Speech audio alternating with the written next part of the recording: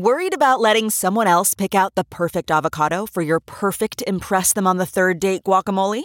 Well, good thing Instacart shoppers are as picky as you are. They find ripe avocados like it's their guac on the line. They are milk expiration date detectives. They bag eggs like the 12 precious pieces of cargo they are. So let Instacart shoppers overthink your groceries so that you can overthink what you'll wear on that third date. Download the Instacart app today to get free delivery on your first 3 orders, while supplies last. Minimum $10 per order. Additional terms apply.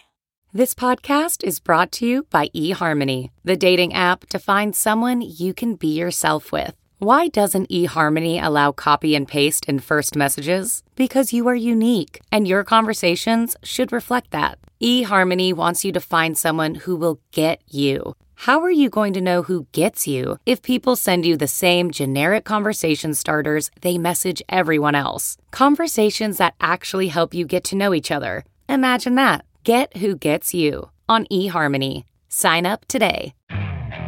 Okay, picture this. It's Friday afternoon when a thought hits you. I can spend another weekend doing the same old whatever, or I can hop into my all-new Hyundai Santa Fe and hit the road. With available H-Track all-wheel drive and 3-row seating, my whole family can head deep into the wild. Conquer the weekend in the all-new Hyundai Santa Fe. Visit HyundaiUSA.com or call 562-314-4603 for more details. Hyundai, there's joy in every journey. Welcome to episode 277 with my guest, Hilary A. I'm Paul Gilmartin. This is the Mental Illness Happy Hour, a place for honesty about all the battles in our heads, from medically diagnosed conditions, past traumas, and sexual dysfunction, to everyday compulsive negative thinking. This show's not meant to be a substitute for professional mental counseling. It's not a doctor's office. I'm not a therapist. It's more like a waiting room that doesn't suck. The website for this show is mentalpod.com. Please go there, check it out. You can fill out surveys. Maybe we'll read your survey on the show. You can join the forum. You can read blogs. You can support the show financially, all kinds of things. I'm going to be in Portland. Let's see, this is going up on Friday the 13th. So I will be taping Luke Burbank's show Wednesday afternoon. I forget what the date is. I'm such an asshole. I'm so unprepared. Anyway, I'm really looking forward to meeting Luke and hopefully recording him as well. He's been a great supporter of this show. And I get to go to Portland. I love Portland. Anyway, I wish I had prepared enough to have information about going to see the taping. I believe it's called Live Wire. It's an NPR show that he hosts. Yeah, I'm a terrible human being. Can we agree on that? We do. Let's move on. Here's some surveys. These are all struggle in a sentence surveys. Cathode Ray writes about her depression. I am on one side of a glass wall trying to get my emotions' attention to truly feel anything besides depression and anxiety. Boy, do I relate, or I should say, have I related to that one? That feeling of plexiglass. Lila writes about her overeating. Food is my anchor to the world. If I eat, I know that I still exist and can still feel things and can have relief from the cesspool of negative thoughts in my brain. A snapshot from her life. The other day during my break from work while I was eating my lunch, I found myself in this loop of negative thoughts moving towards a panic attack. So I went to a coffee shop for a muffin, then went to a different coffee shop and got another muffin, and then went to a local bakery for a donut. All so that the clerks didn't see, so that the clerks that I didn't know working in these places would see how much I was eating. I could have read that better. Again, Paul, you're a terrible person. And I've heard many people, Lila, describe that about their addictions. I know people that used to go to 3 different liquor stores because they were afraid that the person would know that they had a drinking problem. So you're not alone in that.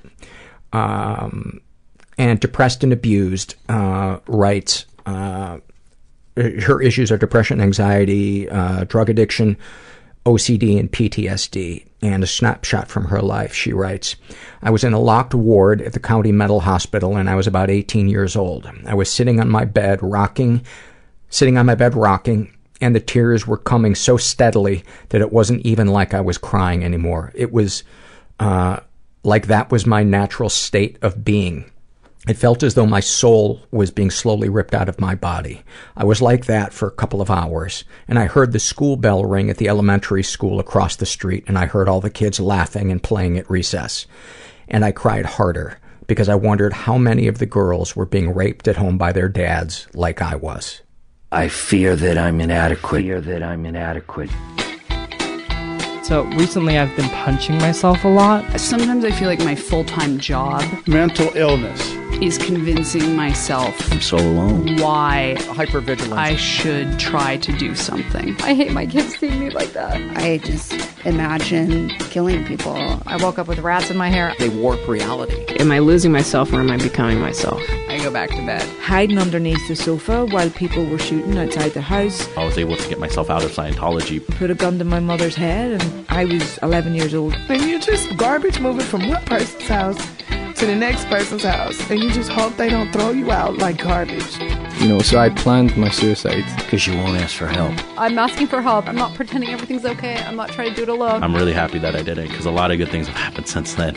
That option just evaporated, and I'm not going to kill myself. I don't think I have what the woman who is not right for me anyway wants. I'm here with Hilary A., and we're going to withhold your last name so you can speak more freely. And one of the things I want to talk to you about is you were raised in the Christian Science church. Right. And you did not have a good experience in it. No, I didn't. I'm acting like I'm surprised. But you know what? I'm alive, which is a lot more than a lot of Christian Scientists can say. I bet there are some really ugly, semi-healed bones of people, because they don't believe in going to the hospital even for broken bones, right?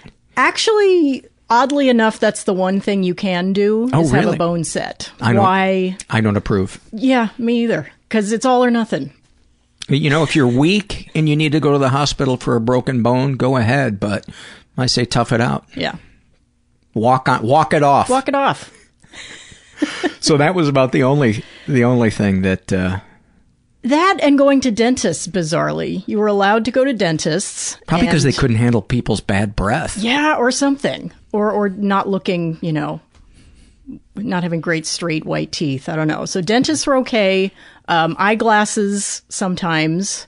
Sometimes? I have heard of people that grew up never getting an eye test and always wondered why the world was so blurry and why they couldn't see the board in school. That seems crazy to me. And nobody caught it for some reason. I'm amazed this wasn't caught in school, but I have heard people talk about that. Well, I would imagine there's a lot of people then that couldn't even get driver's licenses. Yeah, you'd think so. Or maybe that's where it was discovered. Like, you know what? You need glasses and you're 20. So what percentage of people would you say that you knew never had an eye test? Well, the thing is, I never really knew many Christian Scientists. I mean, it's such a tiny group, even today. I didn't grow up with other Christian Science kids. Every time I went to a Sunday school, I was usually the only kid in it, because it really is a dying religion, and dying literally. I mean, people are just dropping like flies, and the kids are sort of fleeing from it, as I did. How old were you when you broke?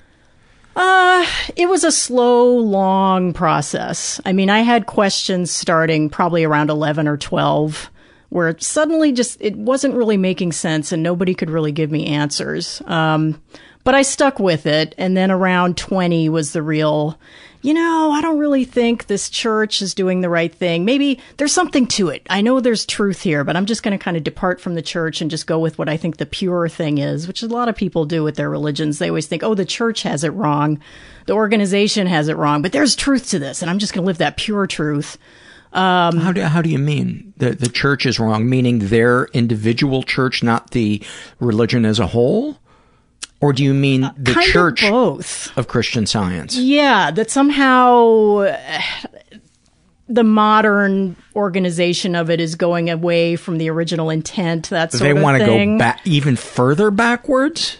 I don't even know. I mean, there's no logic to any of this. I think I felt that I didn't feel comfortable being a part of this sort of dying church, but I felt like whatever the founder, whose name is Mary Baker Eddy, came up with, there was some like pure who's the truth founder? to it. A woman named Mary Baker Eddy. Ah. Yeah, it came about immediately after the Civil War, when there was a lot of death and misery and destruction, and it was a ripe ground for new crazy religions. And she thought, those soldiers that were spoiled with morphine, let's never see that happen again. Well, the thing is, she didn't believe that there were soldiers, or that there had been a war, or that anybody was shot, or anybody died. What?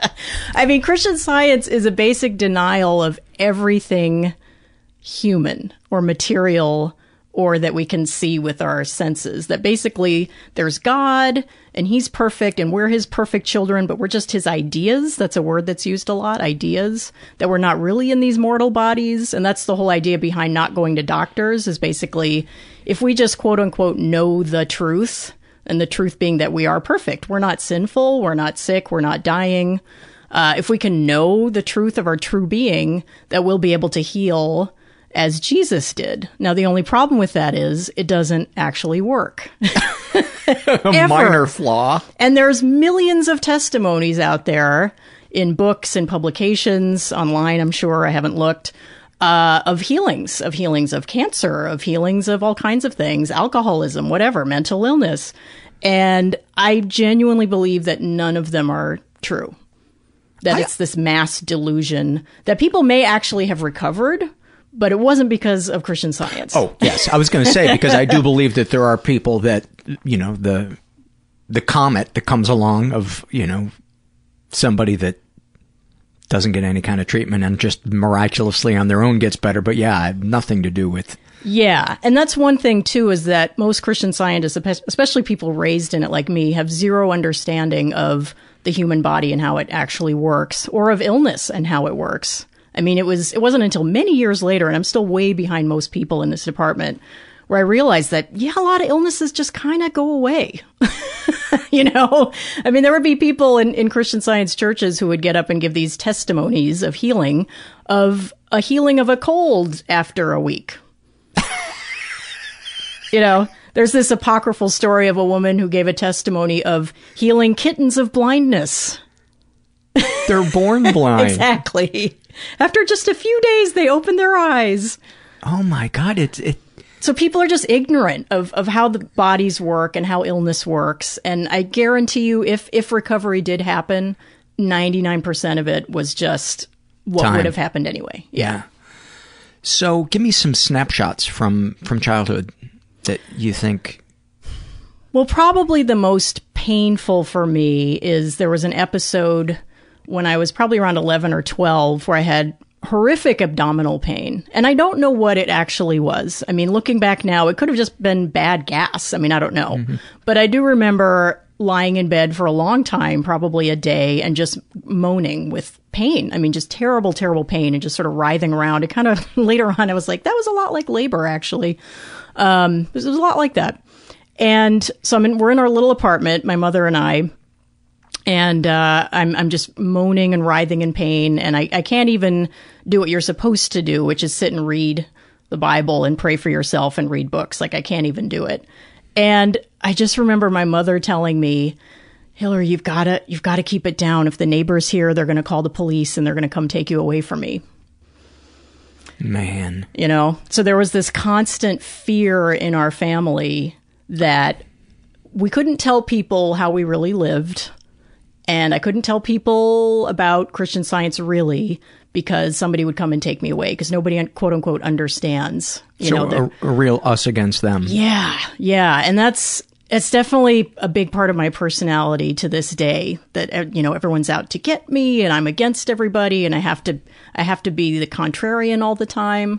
And I know that comes from this feeling of There was zero community in Christian Science. I mean, unlike every other religion I've ever heard of, there is zero community. You don't do good works. You don't go out and do charity. There aren't church functions. They don't even have weddings or funerals because, of course, we don't believe in any of that. So you don't like hang out with other Christian Scientists. You just stay home and don't take aspirin. Yeah. You just stay home and moan in bed and suffer horribly, you know?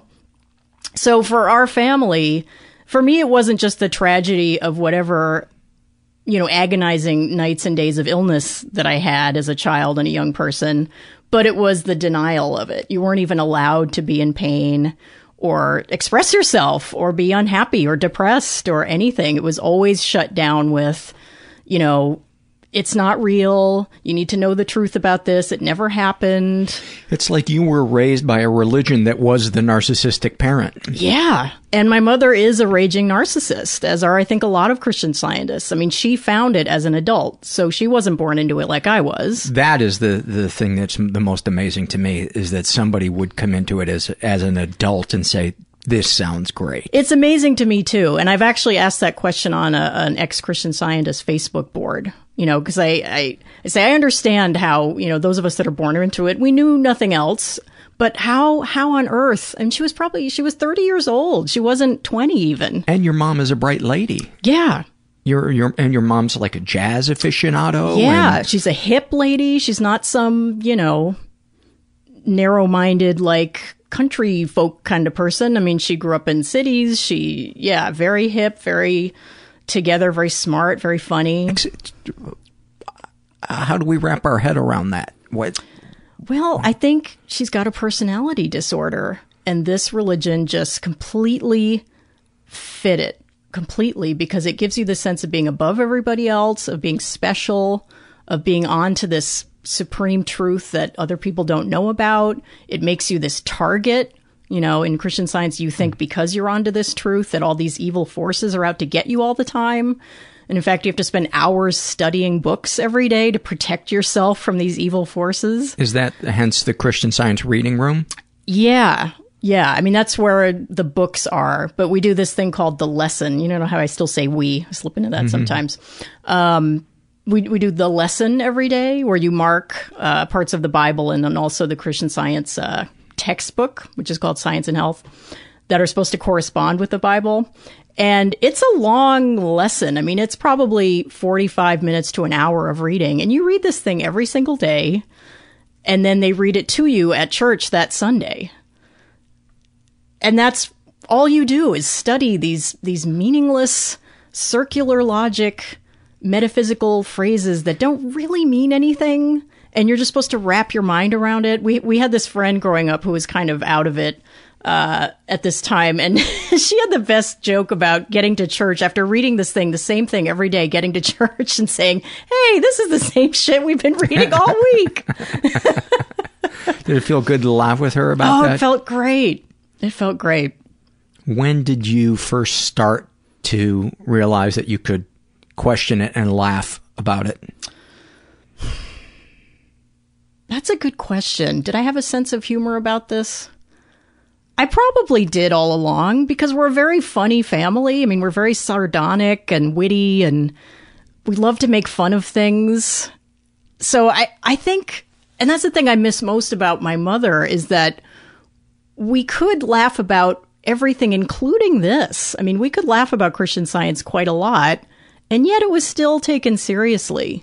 I don't know how that worked, but yeah. It sounds so complex, your relationship to your mom and this religion, and one through the other.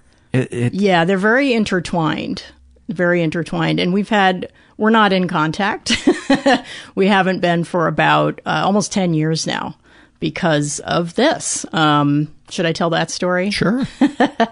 So I felt like we always had a great relationship. In fact, I remember kind of feeling sorry for people who had that, oh, God, my mother kind of situation with their mothers. I was like, oh, well, we're not like that. I mean, my mother's great. We're best friends, and we're just like each other, and we enjoy each other's company, And what ended up happening, though, was I moved out here to California She moved to Brazil, which is a whole other story, but she's down there now. And you moved here from where? From New York City. Okay. Yeah. And so we hadn't seen much of each other in a long time, and our entire relationship really consisted of instant messaging, because that was the only way we could keep in touch 10 plus years ago before there was Skype or anything like that. And I had this bad habit of, as you do, going to your mother when you need comfort, you know, and you would think that I would have figured out after a lifetime of never being comforted about anything ever, and constantly being told that didn't happen, you're exaggerating, get over it.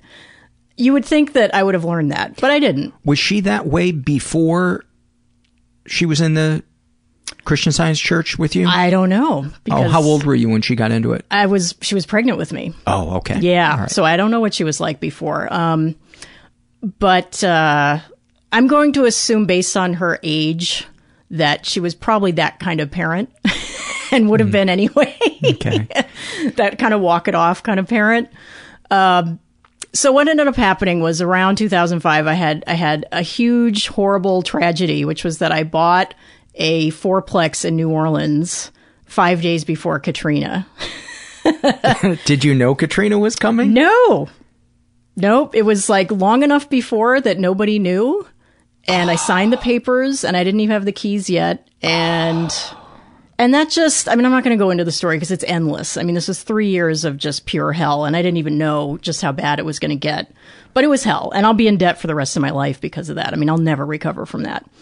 So that happened, and that was just so ridiculous. And you mean ironic. You didn't have a great experience with the insurance company? No. That's shocking because everybody else did. Yeah, it was just me. Oh my God. Because the evil forces were attacking me.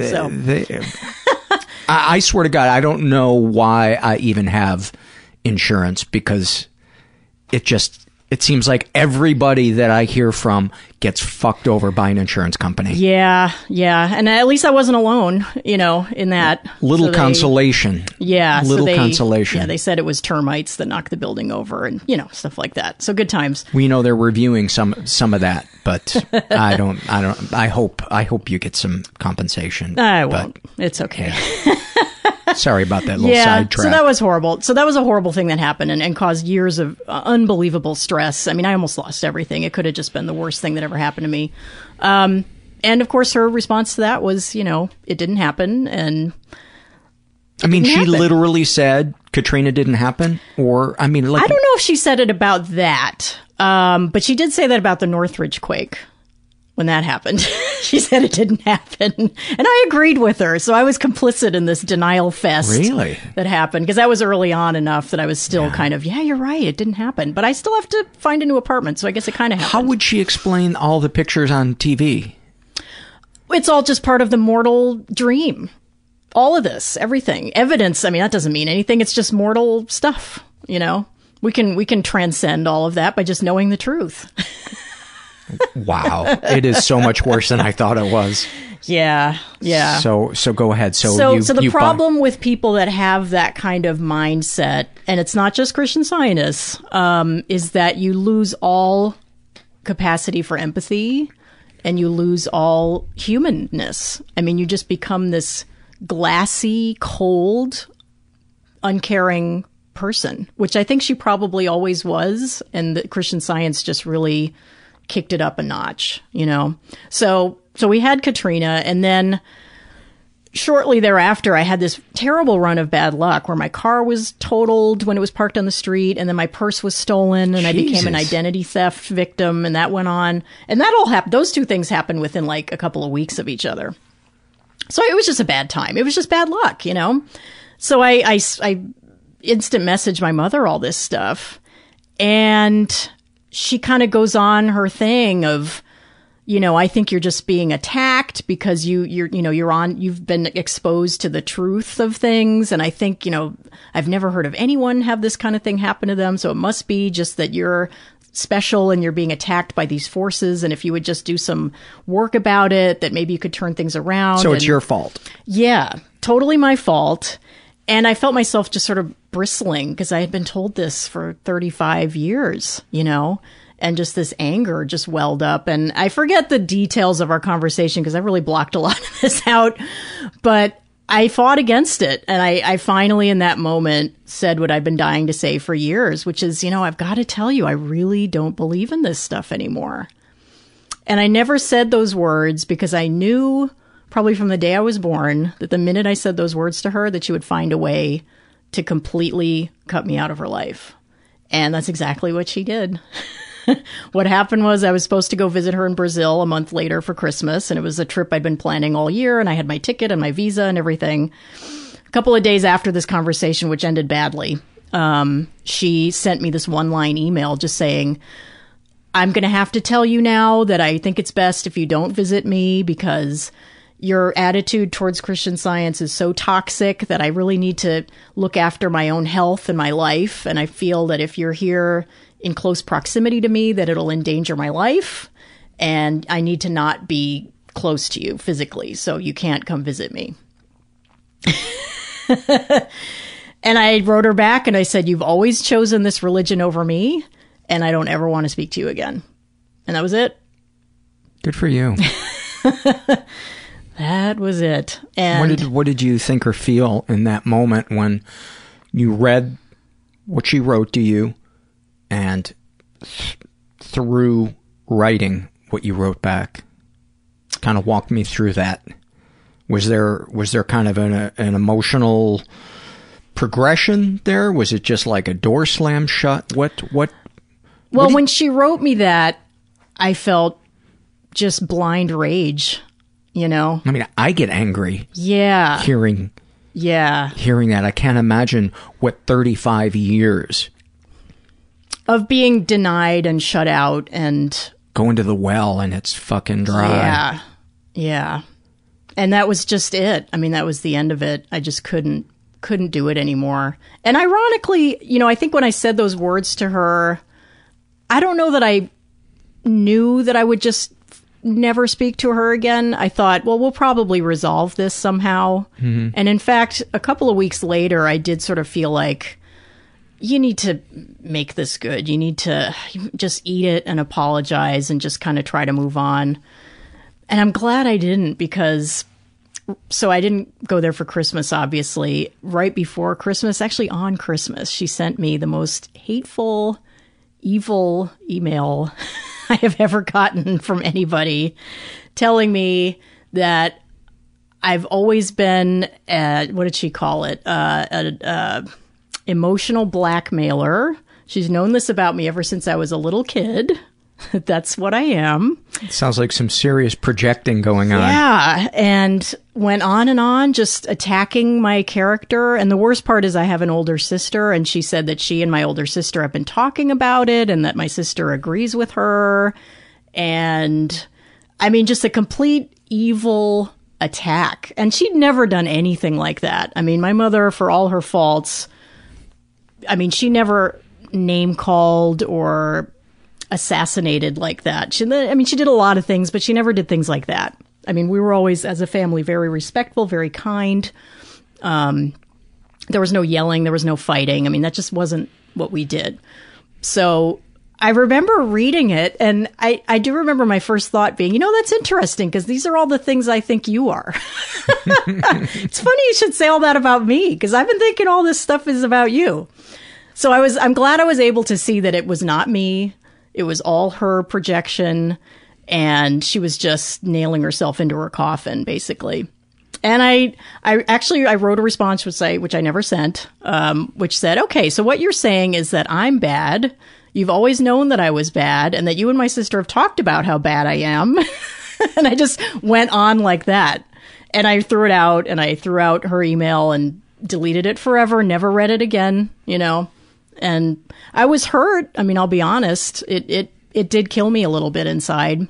I mean, when your own mother attacks you like that and tells you you're a bad person, and you've always been a bad person since you were a baby, it's hard not to let a little bit of that in. That's harsh. And be like, wow, my own mother thinks this about me. Have you ever mourned the loss of what connection you did have with your mom? Yeah, I mourn it every day.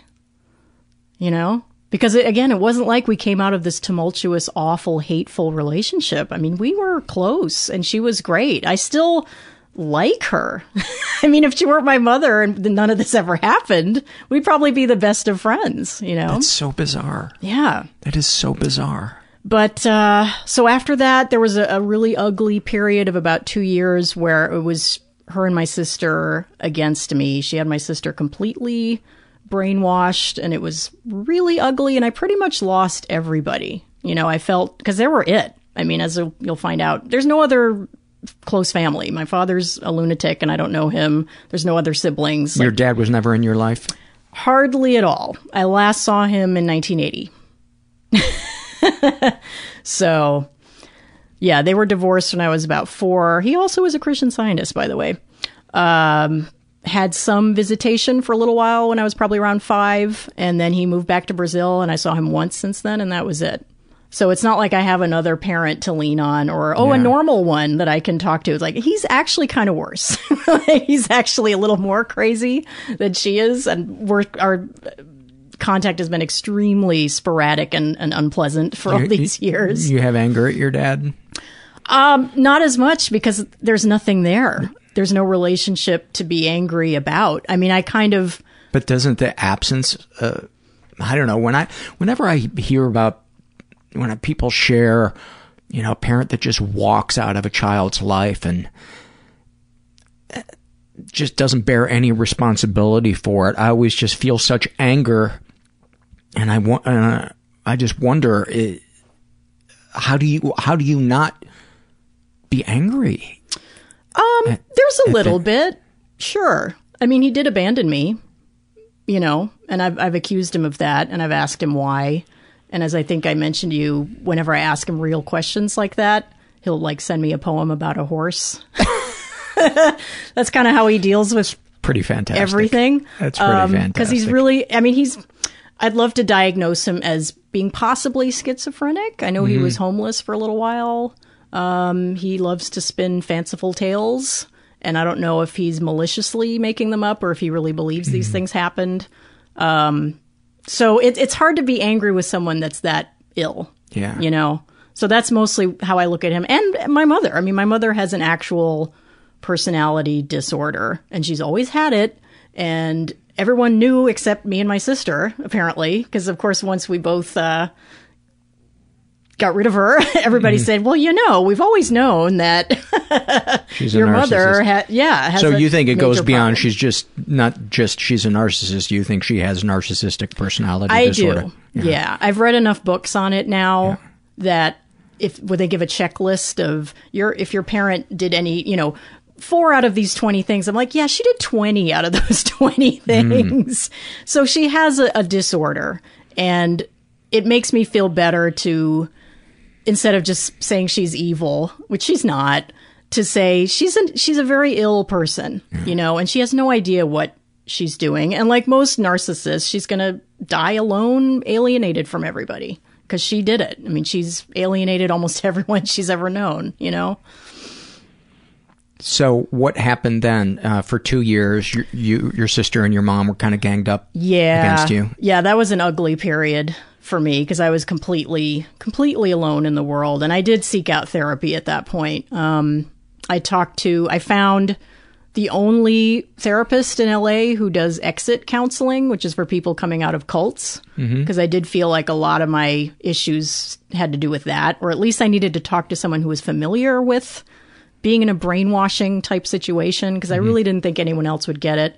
So I saw her for a few months, and she helped me through a lot of the pain of that separation from my mother. Because what I really needed to do was individuate from her. You know, I felt incredibly controlled, even from thousands of miles away. I did not feel like I could be my own person.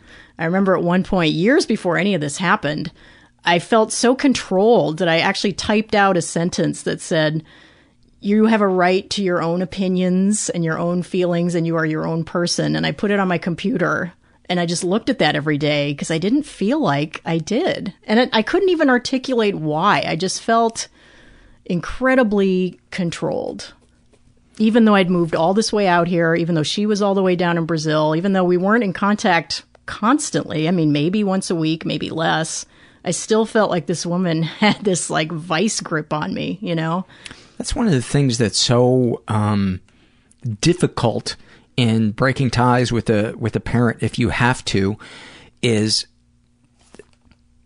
so often it's this really complex relationship where there were great things about them, fond memories, and yet also kind of this negative voice that they implanted in your head that you believe is the truth. And it's so hard between the voice and the nice memories that you have to sever ties is so difficult. Yeah. And I actually feel lucky that my circumstances are what they are, because I have a lot of friends who have mothers just like her, and they can't sever ties, either because they live right near each other or there are grandkids involved and they want their kids to have a grandmother. And, well, she's really great most of the time. But, I mean, I have so many people tell me, you're so lucky. You're so lucky that she's in another country. You never have to see her. You don't have to feel obligated. You're just free, you know? And I'm very grateful that it went down the way it did, you know, as much as it was horribly emotionally painful at the time. At least I don't have this force in my life that I just have to deal with. And, you know, and especially now that I have kids, I mean, I can't imagine the guilt I would feel cutting her off with kids involved that would know what was going on and wouldn't understand and would wonder why. And yeah, I mean, thank God all this happened before that, you know? Any snapshots from that period when you were seeking therapy and exiting the, you know? Well, I remember, you mean about the therapy or just about that period? Yeah, anything kind of strikes out to you or sticks out in your brain, a moment that you had as you broke ties, and in particular with therapy and your therapist. Yeah, there was one thing she said that stuck with me that was really great.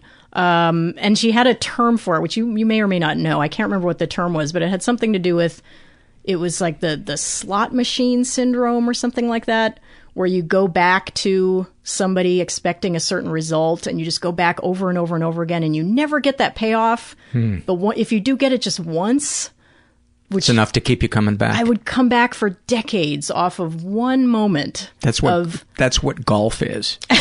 One good shot and you're hooked for the rest of your life. Yeah. And that was so true of my mother, because our relationship had very much become me going to her with problems and being really angry when she either denied it or sort of came up with these like things I could do to fix it. It's like, I don't want a fix. Just want to be heard. I just want you to say, I'm sorry, that happened. That sucks. Are you okay? And she could never say those words, you know? In fact, the one time she was ever sympathetic to me was when I was a teenager and I liked some boy in school who didn't like me back, and I was all upset. And I told her about it, and she said, yeah, but that could be really hard, you know? And I almost fell on the floor. I was so shocked. I mean, I had never, ever once heard her agree that I could have a problem that was a problem. Did it feel good when she said that? It was like a hug from Jesus. I mean, it was the most incredible feeling to once have my mother say, you had something bad happen to you, and yeah, I understand. That's heartbreaking. Yeah, once in a lifetime, you know? Just once. Because in her narcissistic mind, it was something she could agree, she knew about. Your poor mom just sounds so just on her own planet. Yeah, yeah. You know, I know there's people listening, and I find myself, as you describe some of these things, getting angry with her, but I just have to keep reminding myself that she's sick. Yeah, and she's depressed and very lonely. And, you know, she had these two children who don't talk to her now. My sister also had to cut ties with her after a couple of years because she just couldn't take the crazy anymore. And, I mean, how horrendous is that? I mean, that's my worst nightmare, is ending up alone in a little apartment with my children not talking to me and dying. Because she is sick. She's actually physically ill. She's been ill for probably 2 decades. We don't really know what it is because, of course, she hasn't been to a doctor. But I would guess from what she's told me about it that she started with probably just a little urinary tract infection that was never treated. and is now in her kidneys and is just shutting her whole body down. We do have some medical people in the family who have seen her in the last few years, and they said, yeah, her kidneys are like on their way out. You know, her teeth are rotting out of her head and her eyes are yellow, and, you know, she's dying. And she's just going to die this slow, miserable, painful death and clinging to this belief, you know. And she always says, as all Christian Scientists do, she always says, well, I'm not after a physical healing. I'm after a spiritual, whatever they would say, you know, awakening or spiritual enlightenment of some kind. It's not about the physical. Why do they have to be mutually exclusive?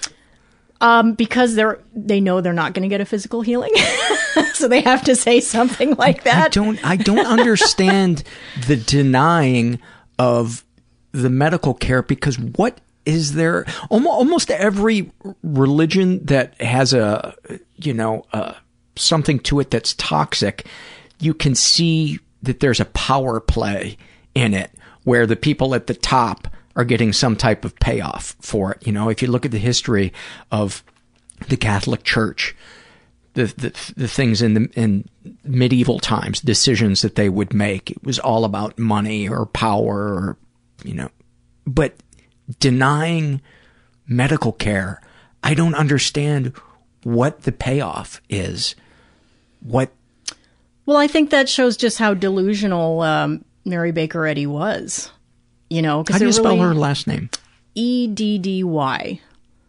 And I believe she was also a raging narcissist. Yeah. And that's why she came up with this fabulous system.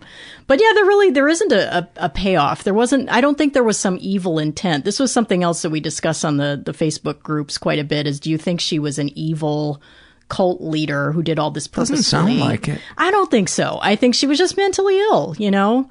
And look, it's the 1860s. I mean, most of the people who went to doctors died horribly anyway in those days.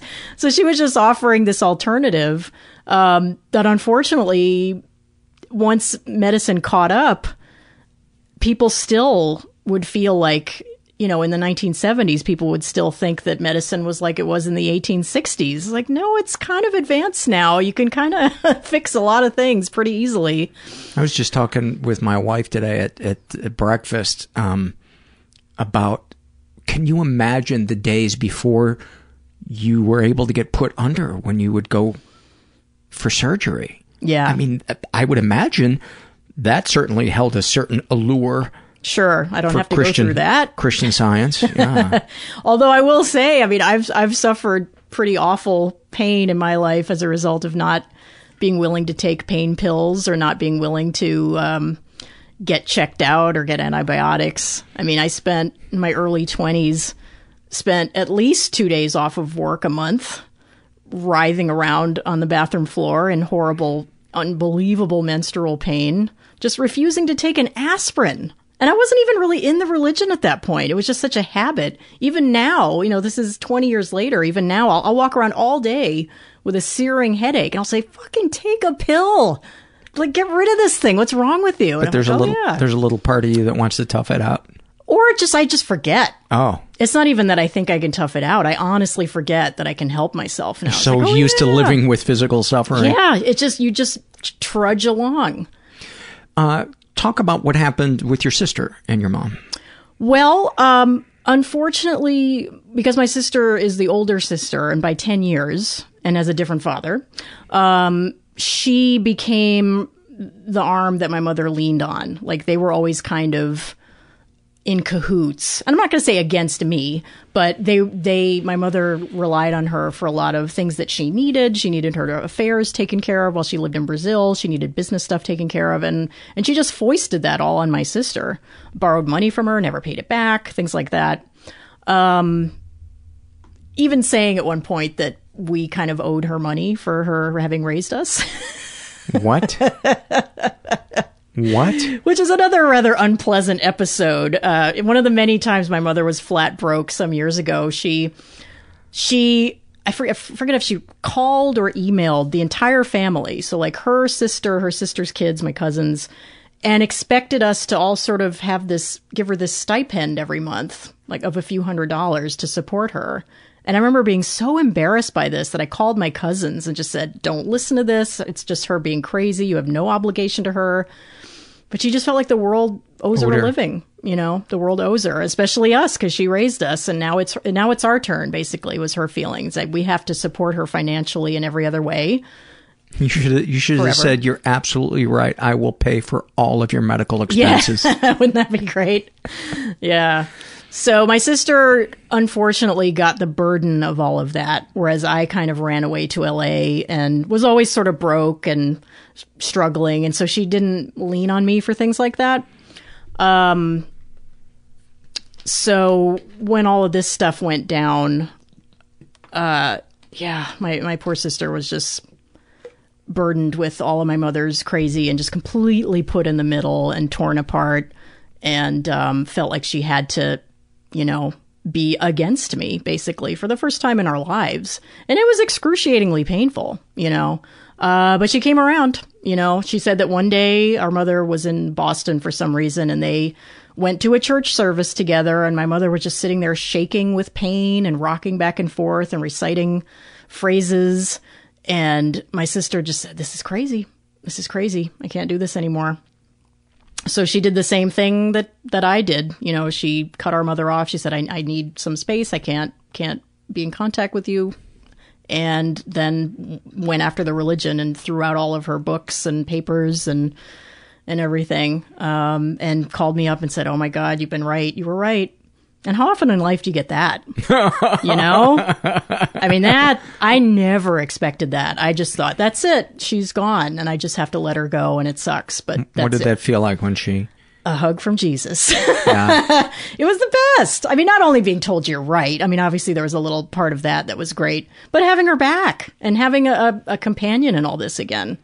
That is one thing about siblings. When your parents are nuts, hopefully... Oh, my God. You can lean on them, hopefully. I know that's not always the case, but... So grateful. The conversations that I have with my brother sometimes about my mom, it's so nice. Because a lot of times, the narcissistic parent is so good at making it seem like you're the one who's being unreasonable. Yeah. It's so nice to have somebody else to go, am I fucking crazy? Or is it's this incredibly fucked up? validating. Yeah. And we also had a period after that happened where we just sort of started like vomiting out these stories. Any that you want to share or remember? Sure. Well, one thing that I didn't realize, because again, she's 10 years older than me. So she had 10 years of our mother in the 60s.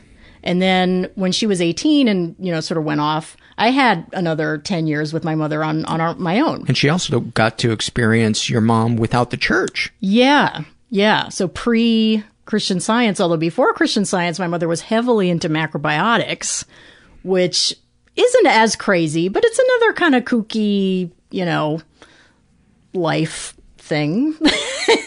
I don't know enough about it. I know there's a lot of people that get a lot from it and believe in it. Yeah. So my mother, she's always been a seeker. She's very much of that 60s generation, which I think plays a big part of it, as to why she's like this. But so she was heavily into that for many years before Christian Science. So my sister got the macrobiotic part. And one thing that we compared notes on that I was shocked by was one of the things that I had as a young girl was trichotillomania. I used to pull my eyelashes out. I didn't know that. And I did that for years. I spent my entire middle school with no eyelashes because I would just sit there and obsessively pluck them out. And my sister said, "Oh my God, I did that too." Really? If there's some picture of her, she would pull her head hair out. There was some picture of her from, I think, first grade. So she was a bit younger than I was, with like a bunch of hair missing in the front. And I was like, no way. I never knew anyone who did that, I didn't even know it had a name until years later. Again, thanks to Google and all that, like hair pulling, and there it is. So how long did your trichotillomania last for? Years. The worst of it was probably about 11 to 14. By the time I got into high school, it dissipated. And now I can't believe that I ever did that. I mean, I'll occasionally, you'll put on makeup and an eyelash will fall out. And I'll think, how was that ever appealing to me? I can't believe that used to give me such gratification. What would you feel when you would pull an eyelash out? Relief, as I think. Where would you feel it? It was a combination of guilt because I hated that I did this thing, And I was ashamed by it and embarrassed by it because it's something everyone can see. You know, people would kind of look at you and go, well, what's going on there? Like, what's up? You know? So there was a lot of guilt and a lot of shame about it. And of course I prayed about it constantly to stop and never did. But yeah, like all of those things, like cutting, you know, all those sort of destructive things people do. It's just a way to externalize the internal pain, I guess. Right. I understand that, but I'm asking you where in your body would you feel relief? Can you describe the relief? I'm always fascinated when people describe a coping mechanism that they have. I want to know what it is that they feel in their body. Like, do you feel your chest open up? Do you feel warmth in your face? Do your arms relax? You know, what? Yeah, not really. I remember that I would feel like my eyelids were kind of itchy. And I would just need to sit and pull all the eyelashes from a particular area of it, like from the outside or the inside or the middle, and that I would get relief from this itch that was happening. Oh, okay. But then they would all be gone and it would still feel itchy, you know?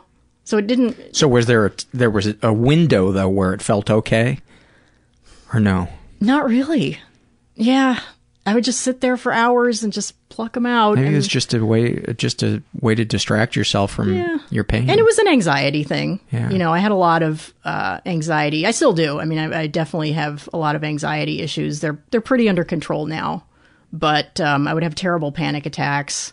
And that was the most dramatic thing that I ever did. But yeah, panic attacks. I listened to an episode of yours where a guest talked about having a choking panic where he couldn't swallow. That's what I have. Still? Yeah. Talk about that. I hate it. It's so odd because now it'll come about when I'm not even aware that I'm anxious about something, where I'll just be plugging along happily and I'll just be eating something and all of a sudden I'll feel like I can't remember how to swallow and I'll panic and my throat will seize up and I'll just start like choking on the food. And when it first started happening, I would really panic and like spit it out or think I was going to throw up or something. And now it's kind of down to, I've learned how to talk myself down from it and just sort of like, stop. This is the machination of how you swallow. We're going to do this, this, this, and this, and we're going to swallow. And that's how it's going to work. And so I have to do that with every bite of food and just be like, okay, we're going to focus. We're going to do this, this, this, and this, and the food's going to go down and you're going to be okay. And this will go on for like weeks or months, really. And then it'll just sort of go away. Wow. Yeah. And so if I probably shouldn't say this, but if I'm ever at a restaurant and you see me kind of doing this, like putting my hand under my nose, that's me focusing on swallowing. So I don't choke, which I've never actually done, by the way. You never actually choke. You just feel like you're going to choke. And I just kind of accept it now. I mean, a big part of these kind of anxiety disorders is not letting yourself have that anticipatory anxiety about it so that when it does happen, you're like, it's okay. We know what this is. We've dealt with it before. Don't worry about it. You know, it'll go away like it always does. Yeah, I heard a therapist say to somebody who experiences panic attacks is the first thing you have to understand is your panic attack will not kill you. Yeah, which you don't believe in that moment. Right. You know, yeah. I had a terrible, I was in a lawsuit about 15 years ago where I was sued. And that was the worst of the anxiety that I've ever had in my life. I had probably about 2 years of like a constant panic attack because of that. And so I could barely leave the house. And when I did, I usually had to turn the car around and come home because I would start panicking and I would have to pull over and get out of the car and pace around and breathe. And it was horrific. Where did you learn some of these techniques to deal with it? Through therapy? Or did you just kind of come up with them on your own? I kind of came up with them on my own. Back then, it just sort of ran roughshod over me. It just sort of took over because then I was still a little bit in Christian Science. So it didn't occur to me that I could really do anything about it. Okay. You know, I just would suffer through it. Like I suffered through everything back then. You know, I don't think I was taking pain pills back then either. So it wasn't until much, much later. It wasn't until as I like to put it, I jettisoned my mother, which was 10 years ago, that as soon as I did that, I had this overwhelming feeling like, okay, I've done that. I'm fucking going to be happy now. Damn it. I was so sick of being depressed and anxious and having all these dark things in my life. I was like, I'm gonna really just try to be happy now. And I knew that when she was in my life, I could never have done that. I could never have been happy with her in my life. And I still don't understand why that is. I don't know if it was a fear of like competing with her or her being jealous of me maybe a little bit if I were too happy around her too much. Like maybe there was a need to always be depressed for her. I don't know. I'm not really sure what that was about. But I did a lot of intense work after that point. I was like, I'm going to work on this anxiety thing. I'm going to work on my depression. I'm going to get up every day and I'm going to be fucking happy today. God damn it. You know? And it was a lot more complex than that. With the anxiety, I just had to learn a lot about it. I remember watching some series on Netflix. I think it was called The Emotional Brain or something like that. It was this great series that just showed how our brain responds to stimuli, and it showed evolution stuff. That was really fascinating. I don't believe in evolution. And I learned about how you can rewire your own brain. You absolutely can. There's a plasticity to the human brain. Yeah, and I realized that my entire life I had been rerunning these pathways of always going to the dark thing, always going to the negative thing, always going to the dark place. And it wasn't just... because I can't really say that had a whole lot to do with the religion, because the religion was really about denying all of the dark things. So I think somehow I was fighting for the other side somewhere in there, you know? No, this really is awful. It really is. Listen to me. And so that becomes this habit that only takes you down the road of just misery, of just being a miserable person all the time, you know? And after I got rid of my mother, I was like, I'm going to change that. Let's try to change that. Let's see if it'll work. So I did this thing and I had obtrusive thoughts syndrome. I had tons of obtrusive thoughts all of the time that would just come in and take over my brain and spiral me into this panic attack. Well, mostly while I was driving, which was great. What were some of the thoughts? It would be, often it would be old, embarrassing moments from the past. I mean, the dumbest things, like, you know, saying hello to some boy in 7th grade and him not saying hello back. Like things like that I would just hang on to and replay in my brain, mostly while driving on the freeway to give myself a panic attack so I could pull over and get out of the car and pace around breathing. You know, I mean, just the dumbest stuff. So I said, all right, I'm going to try to not do that anymore. Let's see if we can not do that. And it took about 6 months of every time an obtrusive thought would come into my brain, just saying, no, thanks. I'm not going to do that today. No, thanks. You know, and it's not about denying your feelings. It's about recognizing that not every thought you have is a thought that needs to be addressed. Right. It's okay to just be like, you know what? I don't want to think that right now. I sometimes I thank my brain for sharing or showing me a little sick movie in my head. Thanks for that. Sometimes I'm just entertained by it. Wow, look at the way my brain works. Yeah. And once you realize that you do actually kind of have control over this stuff, and you don't have to just go, well, why am I thinking that? I mean, what does that say about me? You can just be like, witness all right, yeah, okay, that's nice. Move along. You know?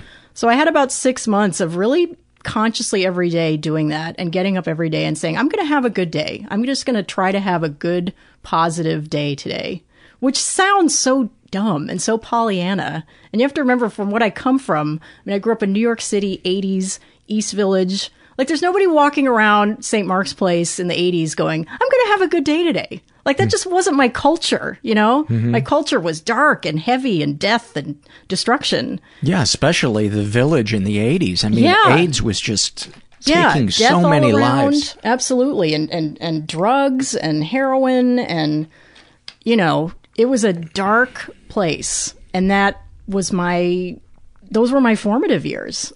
I mean, I came up with that, and Christian Science on top of it. I mean, how fucked can you possibly get, you know?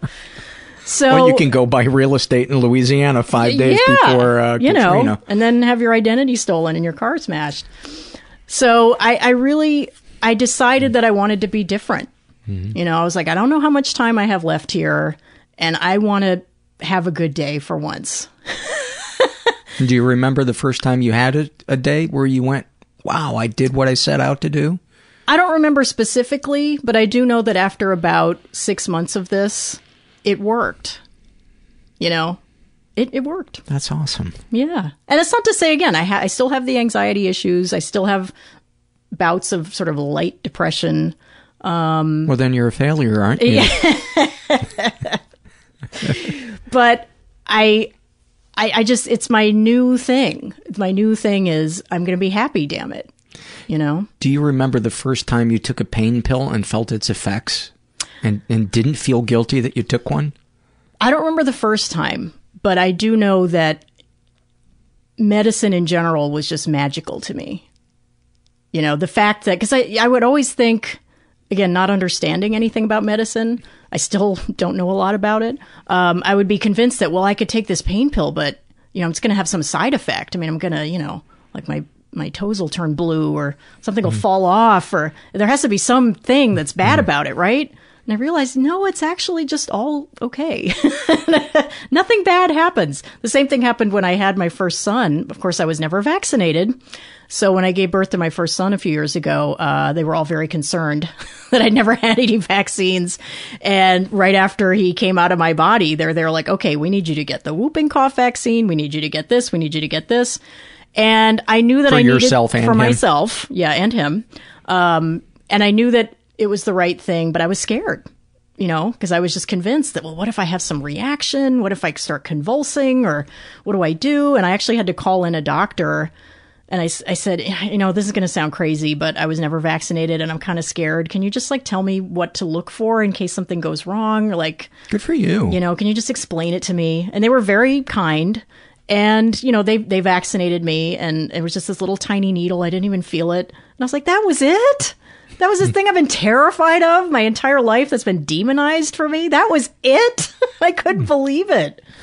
And I had gone to India. I'd gone to Cambodia. I'd gone to all these crazy places with no vaccines, you know, because I was so afraid of them. And I thought, oh, I'll just take my chances. Ha ha. You know? Wow. There was one point in India where I got, you know, the stomach upset that most people get when they go there. And I remember thinking to myself, oh my God, I am such an idiot that I came here with no vaccinations. I could have just put my life on the line. Like, what was I thinking? You know? Again, lucked out there. The same way I lucked out in my childhood, never getting anything beyond the average cold, you know? We lucked out. My sister and I lucked out that we survived our Christian Science childhoods without, you know, a misset bone or a disease or a, you know, lifelong maiming, which a lot of people have. It's very common, you know? I bet it feels good connecting to people on that message board, huh? It's the best. It's the best, because I'd always wanted a support group for this, but there isn't one, because it's a tiny, tiny little religion, and most of the people in it, they don't feel angry about it. They either sort of left like, oh yeah, you know, it's just all about God is love and it's cool and, you know, whatever. Like that's most people's attitude about it, because they didn't have this 1-2 punch of like the withholding, cold, narcissistic mother and the religion that backed up all of her, you know, craziness. Yeah. It's a very passive kind of brainwashing. Yeah. Well, somebody said it's like Jonestown in slow motion, which I thought was so great, because basically what's happening is what's happening to our mother, which is everybody gets older, starts having tumors popping up and, you know, kidney stuff and diseases that happen in your 50s and 60s, and they go untreated and they just slowly die in these facilities around the world, where they just rot away with giant tumors. And Medicare loves Christian Science. Well, the funny thing is, I think some of these nursing homes that they call them actually bill Medicare, which is horrifying, because there's no actual medical anything going on in there, like not even Band-Aids. They're just left rotting in these places. I mean, it's really, it's a horror show. Wow. Anything else you want to share? I think I wanted to talk a little bit about parents who deny their children's feelings. Super important topic. Yeah, and don't allow them to ever be upset, and never make them feel like their feelings matter because they're just a kid. I think it's one of the most damaging things that you can do. Because I do feel that that's not unique to my situation. I feel like a lot of people do that anyway. And again, it's a generational thing. I mean, I look at my mother her childhood. She had an alcoholic father and a cold and withholding mother. So she had nobody either, you know, and that created this monster. I mean, that's the story right there, you know? And so my mother, for all her faults, I mean, she tried to be better. She was always incredibly supportive of me and my sister and what we wanted to do in our lives. She never made us feel stupid or like, oh, you can't do that. She was always super supportive. She exposed us to incredible culture and art and music. She was always very supportive. I mean, she told me I was special. She told me I was pretty. She told me I could do anything I wanted to do. Those are wonderful things, you know, but then you pair that with every time I had a problem, oh, get a job. You know, just wait until you're an adult and you have to do things for yourself. Like everything just constantly shut down, never acknowledging that anything I was going through in school or with boys or anything mattered. Because it's like, oh, just wait. It was always, that was the answer to everything. Just wait until you're grown up. I mean, that's you're just a kid, you know, that's nothing. Does it feel good when you are with your kids and you mirror back their feelings to them so you know that they feel? It's the most healing thing in the world. And it's why I had to have kids. Like, I just could not have kids. Because I was like, I have to prove that I can be loving and nurturing and acknowledging of their feelings. I mean, my kids are little. They're only 3 and 1. Mm-hmm. And it is hard to acknowledge a 2-year-old's feelings because they're upset about everything all of the time. And I often wonder, I'm like, well, I don't want to go overboard and like validate everything. There are times when I'm like, you know, you kind of have to get over this. You know, it's just a color of a cup. I think you're going to have to deal. But that is the most healing thing on earth, is to have a child who's upset because they fell, or they feel sick, or they're upset about something that happened with another little kid, and just saying, yeah, I know, that was hard, huh? Yeah, it doesn't feel good. I know. Yeah, well, I love you and I'm here and we'll get through it together. And I mean, all those things I never heard.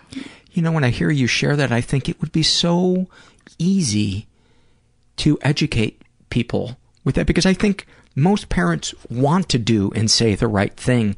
They just don't know. Yeah, they think that shutting it down is the way to handle it. Right. Just being like, get over it. Just walk it off. They think that's the right thing to do. But I don't think it is. I don't either. I mean, certainly, you know, everything has its extremes that are unhealthy, but what you just, that sentence that you said to your kid, it just sounds the easiest thing in the world to do. I imagine probably difficult for a parent who is filled with rage because they haven't dealt with any of their issues yet, but you clearly, do you sometimes wonder, I wonder if I'd be able to genuinely say this and feel this for my child if I hadn't been to therapy or I hadn't done any of this other stuff? Yeah, if I hadn't done any of these things, well, first of all, I never would have had these kids. Mm. They would not have been possible if none of this had happened with my mother. I truly believe that. And I would have been just like her. You know, I would have been cutting and cut them down and not acknowledge their feelings, thinking that I was toughening them up for the real world, which I'm sure is what she thought with me, you know. I would have been just like her, you know. Or worse, I would have been so the opposite that it would have been equally damaging. Yeah.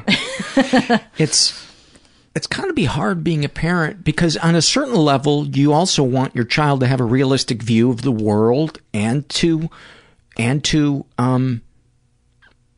deal with adversity. So I wonder how you deal with that as a kid, where you don't give them a distorted view of the way things work, but you also let them know that you're there for them emotionally. Yeah, I mean, I'm sure I'll have challenges as they get older. Like I said, I'm kind of a baby parent at this point because my oldest boy's only 3. But already, I mean, we're at playgrounds a lot where he deals with social stuff with other kids that can get pretty ugly.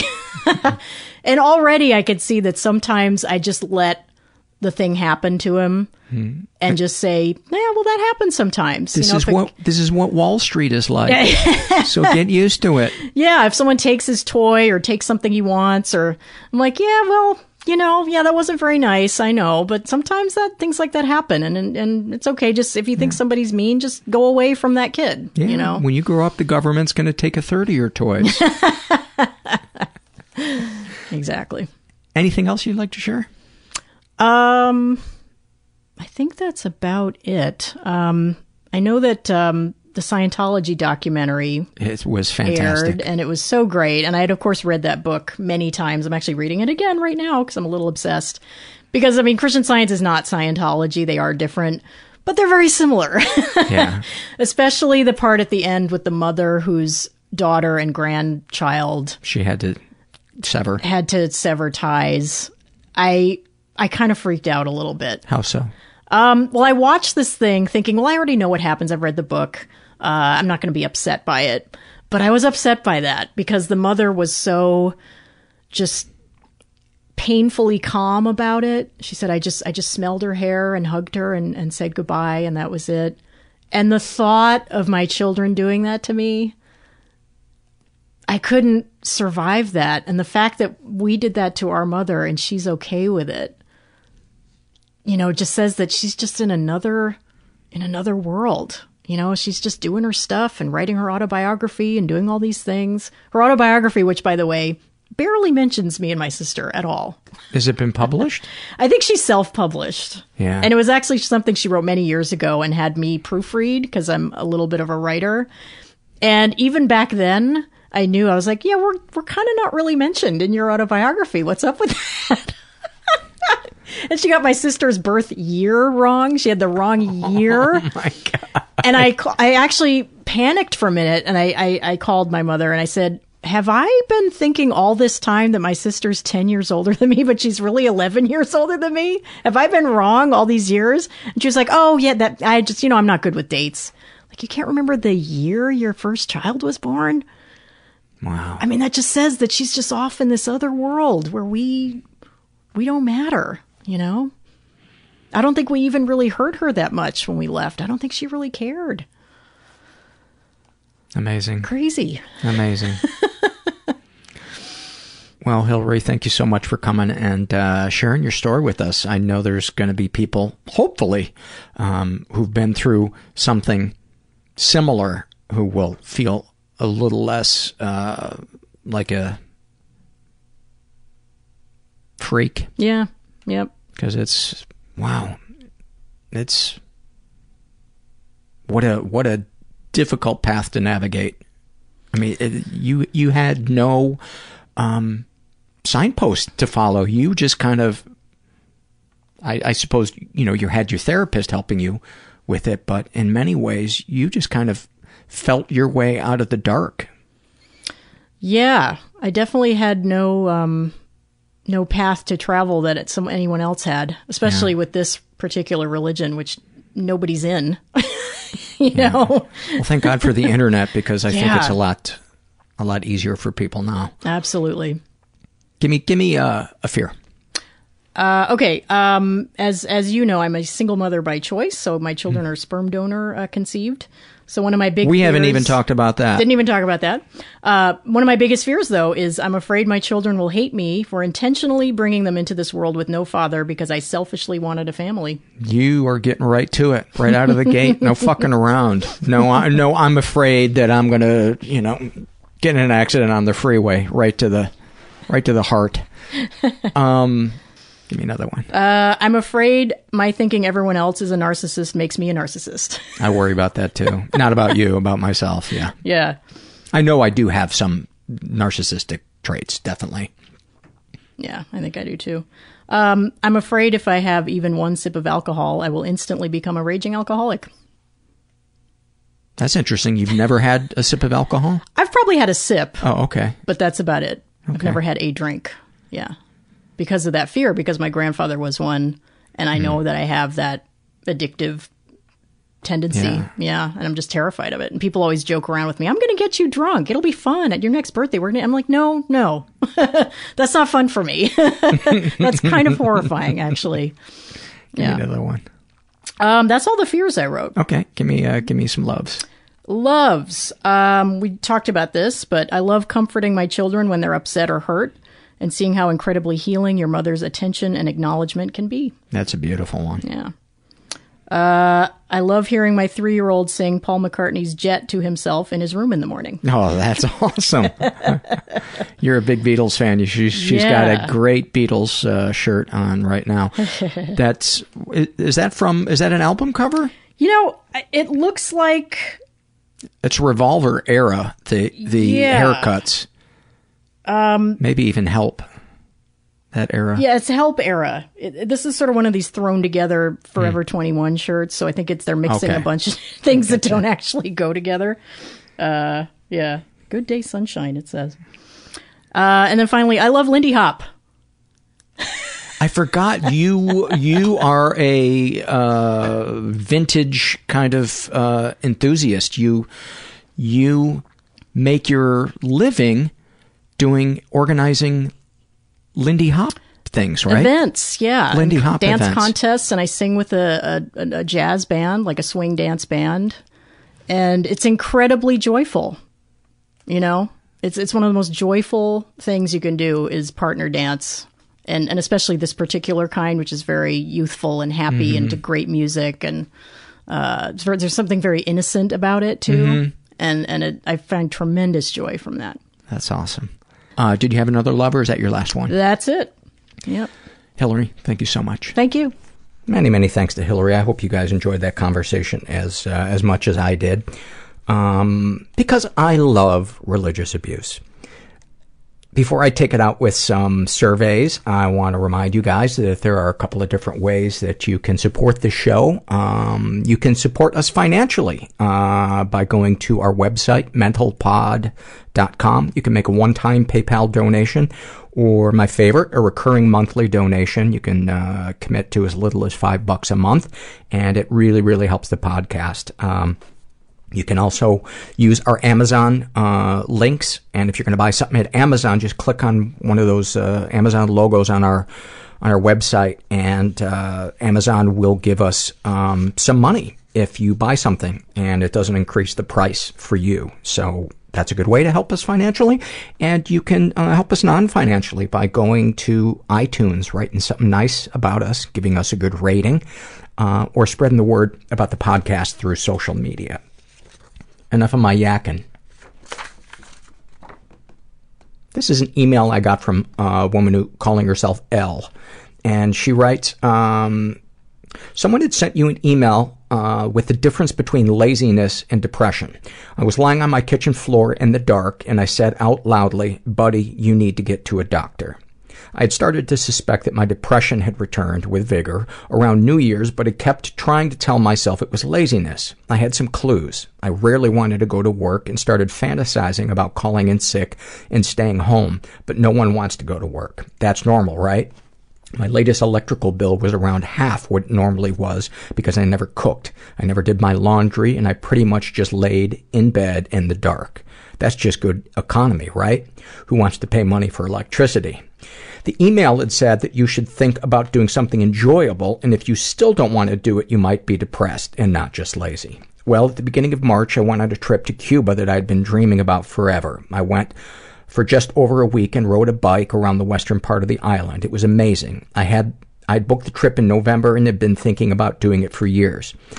But right before my vacation, I started thinking about how much I wanted to not go on this amazing trip I'd been dreaming about taking forever. I started trying to figure out how much it would cost to cancel my flight and the tour I'd booked. I just wanted to stay home, not leave the house, and have no one know where that I was here. I was about to cancel everything until I realized people were going to want to see pictures, so I had to go. I love it when codependency saves the day.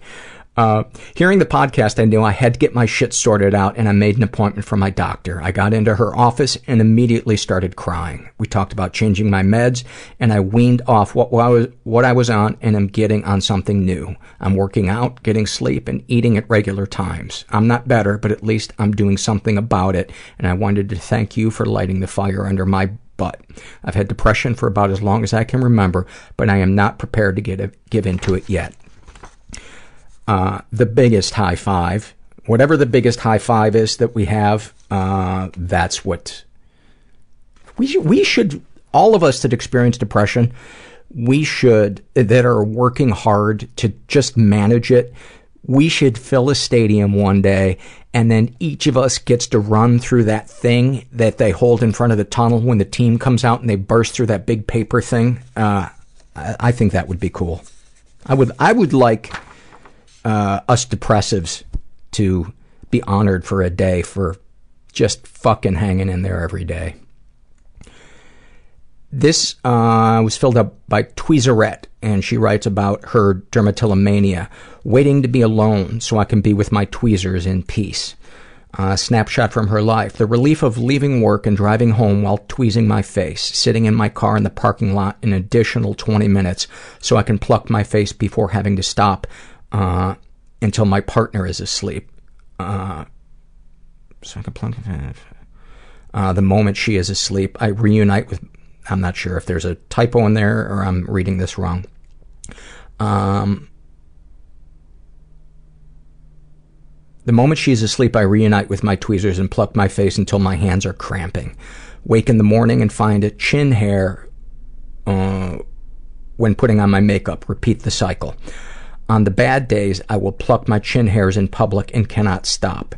Having my partner say to me, "Can you at least stop smoking a cigarette while you pluck your face and drive the car?" My employees constantly ask me why I am touching my face and mocking me, which only makes the obsession worse. That has got to be... I think there's so little understanding about that. I don't think people understand that that's an addiction. Book nerd Jen shares an awfulsome moment with us. By 8 a.m. Slow the fuck down, Paul. But then everybody's going to leave me, mean voice in my head. By 8 a.m. That is a hard thing to say, by 8 a.m. By 8 a.m., I was having the worst day. My renter's insurance got canceled due to non-payment. My debit card, the auto pay was on, expired, and the bank hadn't sent me a new one. Then my husband called and asked if I had his keys. They were in my purse from the day before.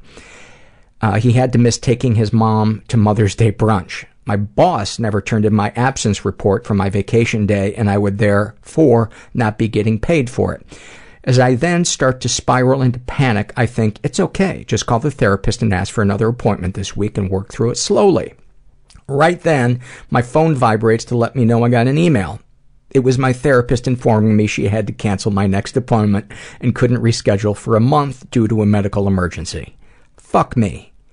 After staring at the email for a while, I got up from my workstation and proceeded to eat 3 Hostess snack cakes while crying in my car. That is awfulsome. Thank you for that.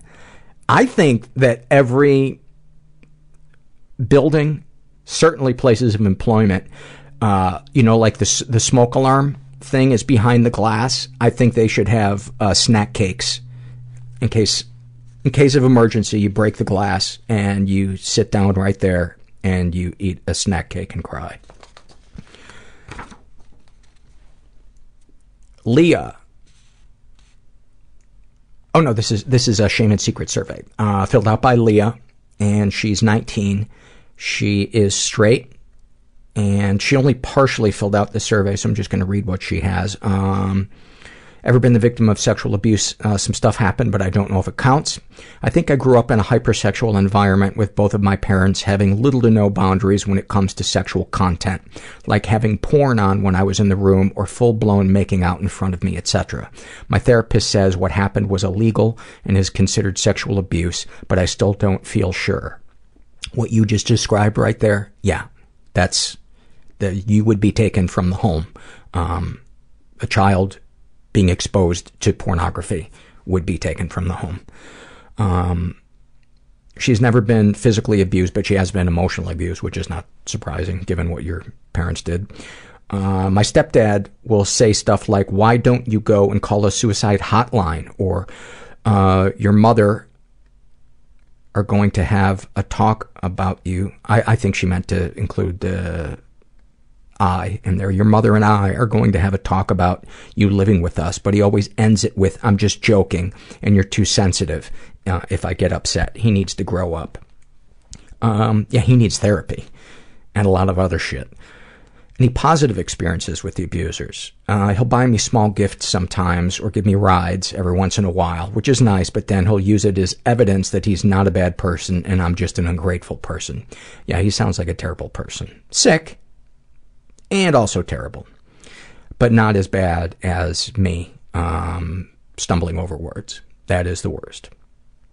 It goes me stumbling over words, Hitler, your stepdad.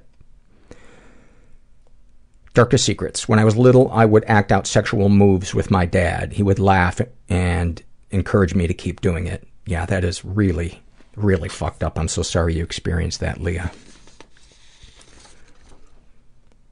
This is filled out by Please Think I'm Cool. And she writes about her sex addiction. I want to fuck you so hard that I forget how much I hate myself and you and everything. That's a pretty good name for a song. Not sure how much airplay it would get, but, and about her bipolar disorder, I'm like a fairy from J.M. Barrie's Peter Pan. My emotional range is so small I can only feel one emotion at a time, but that emotion fills up my entire being and doesn't leave room for anything else. Beautifully put. Thank you. Thank you for that. Mike writes about his anxiety. No terror worse than the phone ringing and it's not a number I know. I would say, and it is a number I know. Snapshot from his life. My depression caused my wife to wander. Caught her in an attempted infidelity, talking about how much bigger someone else's penis was compared to mine. Now I don't feel like a man. I'm sorry that you experienced that, Mike. And that's fucked up. But that's no reflection on how much of a man you are. None. This was filled out by Arf the mailman, and a snapshot from his life is, I can't connect with anyone. No matter how much I know I love my girlfriend, I can't feel it when I'm with her. I don't feel like I can trust anyone or relate to anyone. I feel incredibly alone and strange. Even though I know there are people like me out there, I feel like I'm doing my best to prop up a giant dam that is holding back all of my feelings, which are extremely strong and overwhelming. I want to cry, but I don't because it always comes over me when I'm in public or at work. I don't even cry in therapy. What the fuck is wrong with me? Nothing is wrong with you. That doesn't mean that you don't need help and you don't need to go to therapy like you are, but there's nothing wrong with you. It sounds to me like you're having a human reaction to living in a world that is filled with ignorance and cruelty and indifference, but also beauty and love and kindness and connection. And I think just try to seek out those positive things, but you're not broken. There's nothing, but I know that feeling, Mike. Oh, it's not Mike. Mike was the previous guy. Arf the mailman. Buddy, you are not alone. You are not alone. This is an email I got from Godfrey Lau, and he writes, Dear Paul Gilmartin, my name is Mr. Godfrey Lau, an auditor working with a bank. I have taken pains to find your contact through personal endeavors because a late investor who bears the same last name with you, Andrew Gilmartin, has left funds totaling a little over $10 million. With our bank, and our bank is, both those words are capitalized, I assume that that's the name of the bank, our bank. With our bank for the past 8 years, and no next of kin has come forward all these years.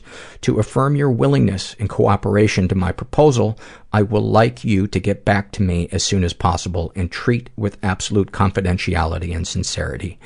Best regards. This is the email I've been waiting for my whole life. But here's the catch. I hate the name Andrew, and I refuse to inherit any money from any fucking Andrew. And I gotta be honest, I don't trust our bank.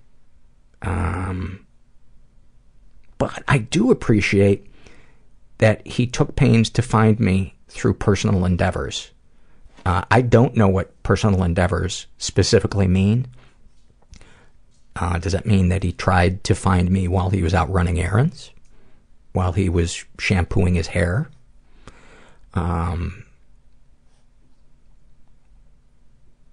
Godfrey, I'm going to have to think about this. But maybe find another Gil Martin.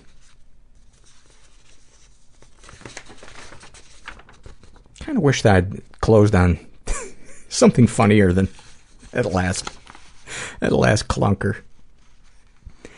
This is a shame and secret survey filled out by Reginald, who I'm gonna tell you just by his name sounds English and aristocratic. He's in his 20s. He was raised in a stable and safe environment. Well, of course he was. Buckingham Palace is a fantastic place to grow up. He's never been sexually abused, but he has been emotionally and physically abused. He writes, I had an ex, female, beat the crap out of me weekly for years. It took years for me to accept that what had happened to me was actually abuse, but even now I feel silly to even bring it up. And you shouldn't. You shouldn't, because it is every bit as serious. And I have an episode recorded with a male guest who was subjected to domestic violence by his female partner, and it is a real thing, and there are other men like you out there, and other women as well, where the abuser is female. Darkest thoughts, that I would be better for my family if I wasn't, it would be better for my family if I wasn't here. Darkest secrets, I tell people I have committed suicide twice, but it's closer to 6 times. That I am slowly planning my 7th. Please don't. Please don't. Please hang in there. Sexual fantasy is most powerful to you. Violence. I really like the idea of very violent sex. I want for it to be a very visceral experience. And writing that, I feel a little embarrassed. What, if anything, would you like to say to someone you haven't been able to? If you hadn't killed yourself, I would probably be fine. My mom's father shot himself when she was 13. I feel this was a very formative event in her life that has affected how I was raised in more ways than I can imagine. What, if anything, do you wish for? I want to be known, respected. I do not want to just drift away from people's minds. I would wish to not be forgotten. Have you shared these things with others? My therapist is decent. How do you feel after writing these things down? Like a fool. You're not a fool, Reginald. And I'm sending you some love, man. Just keep opening up. Just keep opening up.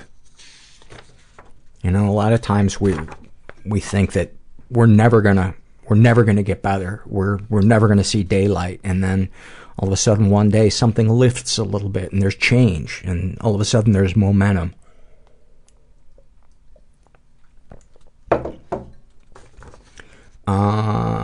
Why do they talk to me? Writes about his depression. Seeing every planned fun activity is a dreadful chore.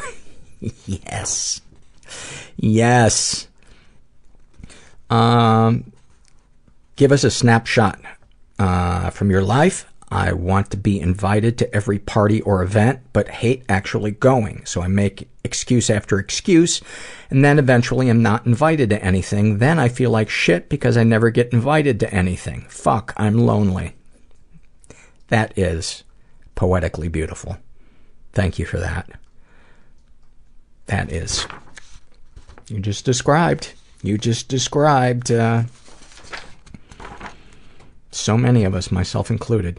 Jamie Sue writes about her codependency. If I could do it alone, I would. That's a great one. Snapshot from her life. 3 sexual assaults. I never cared until I was victim to a female. Betrayal is a tiny word for the size of emotion I'm still feeling. Really well put. Really well put. Thank you for that, Jamie Sue.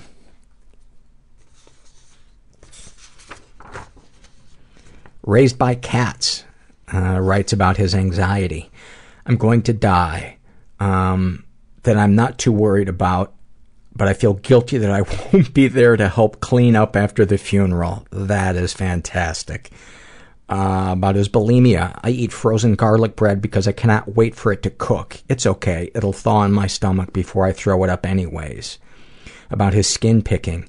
I met with alarm at a job interview because there's blood running down my cheeks, but thank God the skin underneath is now smooth. About his PTSD. My blood runs cold and I have to scrape my knuckles along a brick wall to give me enough focus to remember my name again. About being a sex crime victim. I want to open them up with a scalpel to see what's so dark inside of them to think that it was okay to do what they did. About living with an abuser. When you scream at me, neither I nor the cats flinch anymore. Thank you for sharing that, man. Wow, that is heavy. That is heavy. Sending you some love.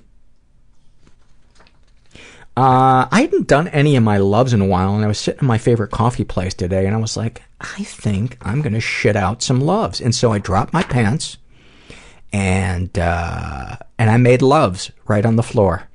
Here are my loves. I love the feeling of possibility and freedom being in a new city on the first day with nothing planned. I love the funk of Stevie Wonder's Synclavier in the song Superstition. I love getting the coffee shop's comfiest chair. I love when Ivy prances to another room like she's on a schedule. I love an unfrosted blueberry Pop-Tart in a glass of milk. I love when both of us apologize after a hockey fight and my soul feels cleansed. That happened to me just 2 nights ago. This guy and I got into it, and I really fucked my thumb up. He cross-checked me really hard from behind, and I fell on my thumb, and it's still, I can't really even make a fist, and he got thrown out, and I got a roughing penalty, and as I was leaving, stepping out off the ice to go to the locker room, he had waited there. He could have just left the rink, but he was waiting there, and he had apologized to me, and I felt really good, and I thanked him for apologizing, and my soul felt clean. I like that. I like that feeling. I love an elegant mid-century piece of furniture made with subtly grained wood like pear. If you've never seen pear wood, it's beautiful, but it's really subtle because you almost can't see grain in it. I love driving my old car and knowing that whenever I do get a new one, I will feel like I earned it. I love reminding someone how awesome they are and how much progress they've made and seeing their pain lift. I love when Herbert's head is coned and the way it swings back and forth when he walks like a sad little cowboy. I love the way a really powerful car engine manages to both roar and whine. And I love a top-end wood or auto shop where any idea can be realized because every tool is there. Thank you, Paul, for sharing your loves. Well, you're quite welcome. Oh, this is getting really weird, Paul. Let's break it up with a rock block. 2 for Tuesday. Rocktober. Rockin' the Quad Cities. Enjoy the Guess Who. This it is so dumb. It is so dumb. This is a Shame and Secret survey filled out by Cancerous But Not Really. She is in her 20s, raised in a pretty dysfunctional, highly religious house. She's straight. Ever been the victim of sexual abuse? Some stuff happened, but I don't know if it counts. My dad left when I was maybe 6 or so, and my mom raised me. She always had me sleep in her bed, held me every night until I was in my 20s, and called it holding time. She made me straddle her from behind, unhook her bra, and scratch her back. In the mornings, she'd cuddle with me in bed like I was a partner, one leg draped over me. It wasn't until I moved out that I realized how fucked up that was. Yeah. That is sexual abuse. That's emotional and physical incest. And there's so much ignorance about it. And I'm sure you're in your mom's mind, that's her sick way of connecting and loving you, but she is looking for you to fill her needs instead of the other way around. You know? That makes me sick. She's not sure if she's been physically or emotionally abused. Well, you have been physically abused, or emotionally abused. That is absolutely emotional and sexual abuse. Any positive experiences? My mom loves me. I just think she wanted a spouse, not a kid. Darkest thoughts, I think about throwing myself into the subway train almost daily. I have yet to meet a person who experienced childhood sexual abuse, especially incest, that doesn't have suicidal ideation. I've yet to meet one. Darkest secrets. I've been obsessed with being sick since I was 5 years old. I used to stay up all night as a kid and pretend I was in the hospital dying. I faked cancer in college, shaved my head daily, falsified medical records, punctured and glued tubes and shit to myself, and tubes and shit, didn't glue shit to herself, glued tubes and shit to myself and make it all convincing. I still don't know why. I'm going to venture a guess because you wanted to be seen and felt and heard, because you weren't by your mom, you were used by your mom. And you wanted empathy. You wanted somebody to nurture you. You wanted somebody to see and feel your pain instead of it always being about your mom. And I hope you're not judging yourself for doing that. I hope you're not still doing it, and I hope you're talking to somebody about it, but sexual fantasies most powerful to you. Public sex, always. Thankfully, my boyfriend tends to oblige in real life. What, if anything, would you like to say to someone you haven't been able to? I wish I could tell my boyfriend's ex-wife what a horrific bitch she is. She's keeping his son from him for no reason, and it's killing him. What, if anything, do you wish for? I wish he'd choose me. Have you shared these things with others? No. How do you feel after writing these things down? Nauseated. I'm sorry that you're feeling nauseated. But I think this is really fruitful stuff that you're talking about, and the temptation is going to be to not want to deal with this and to try to move away from it, but the only way around pain is through it. And you're not alone. You are so definitely not alone.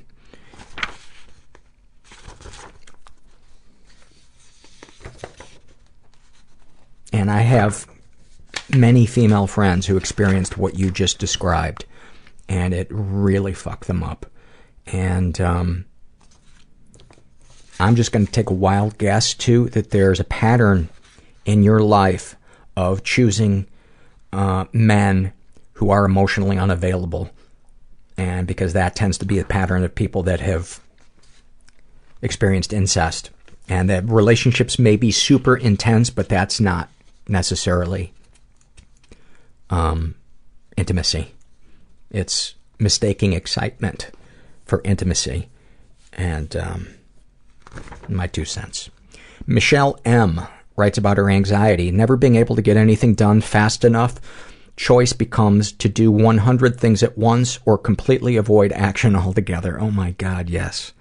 Snapshot from her life. Gaining 20 pounds in college. My dad remarks, don't get any bigger.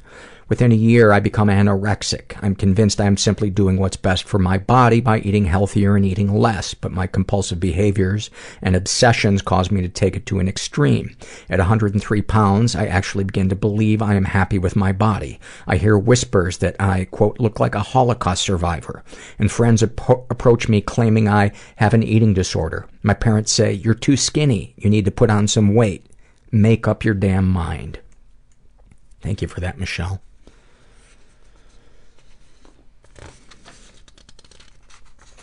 This is a struggle in a sentence filled out by Ray S., and she writes about her OCD. I constantly bite my tongue every time I pass a telephone pole when I'm the passenger in a car.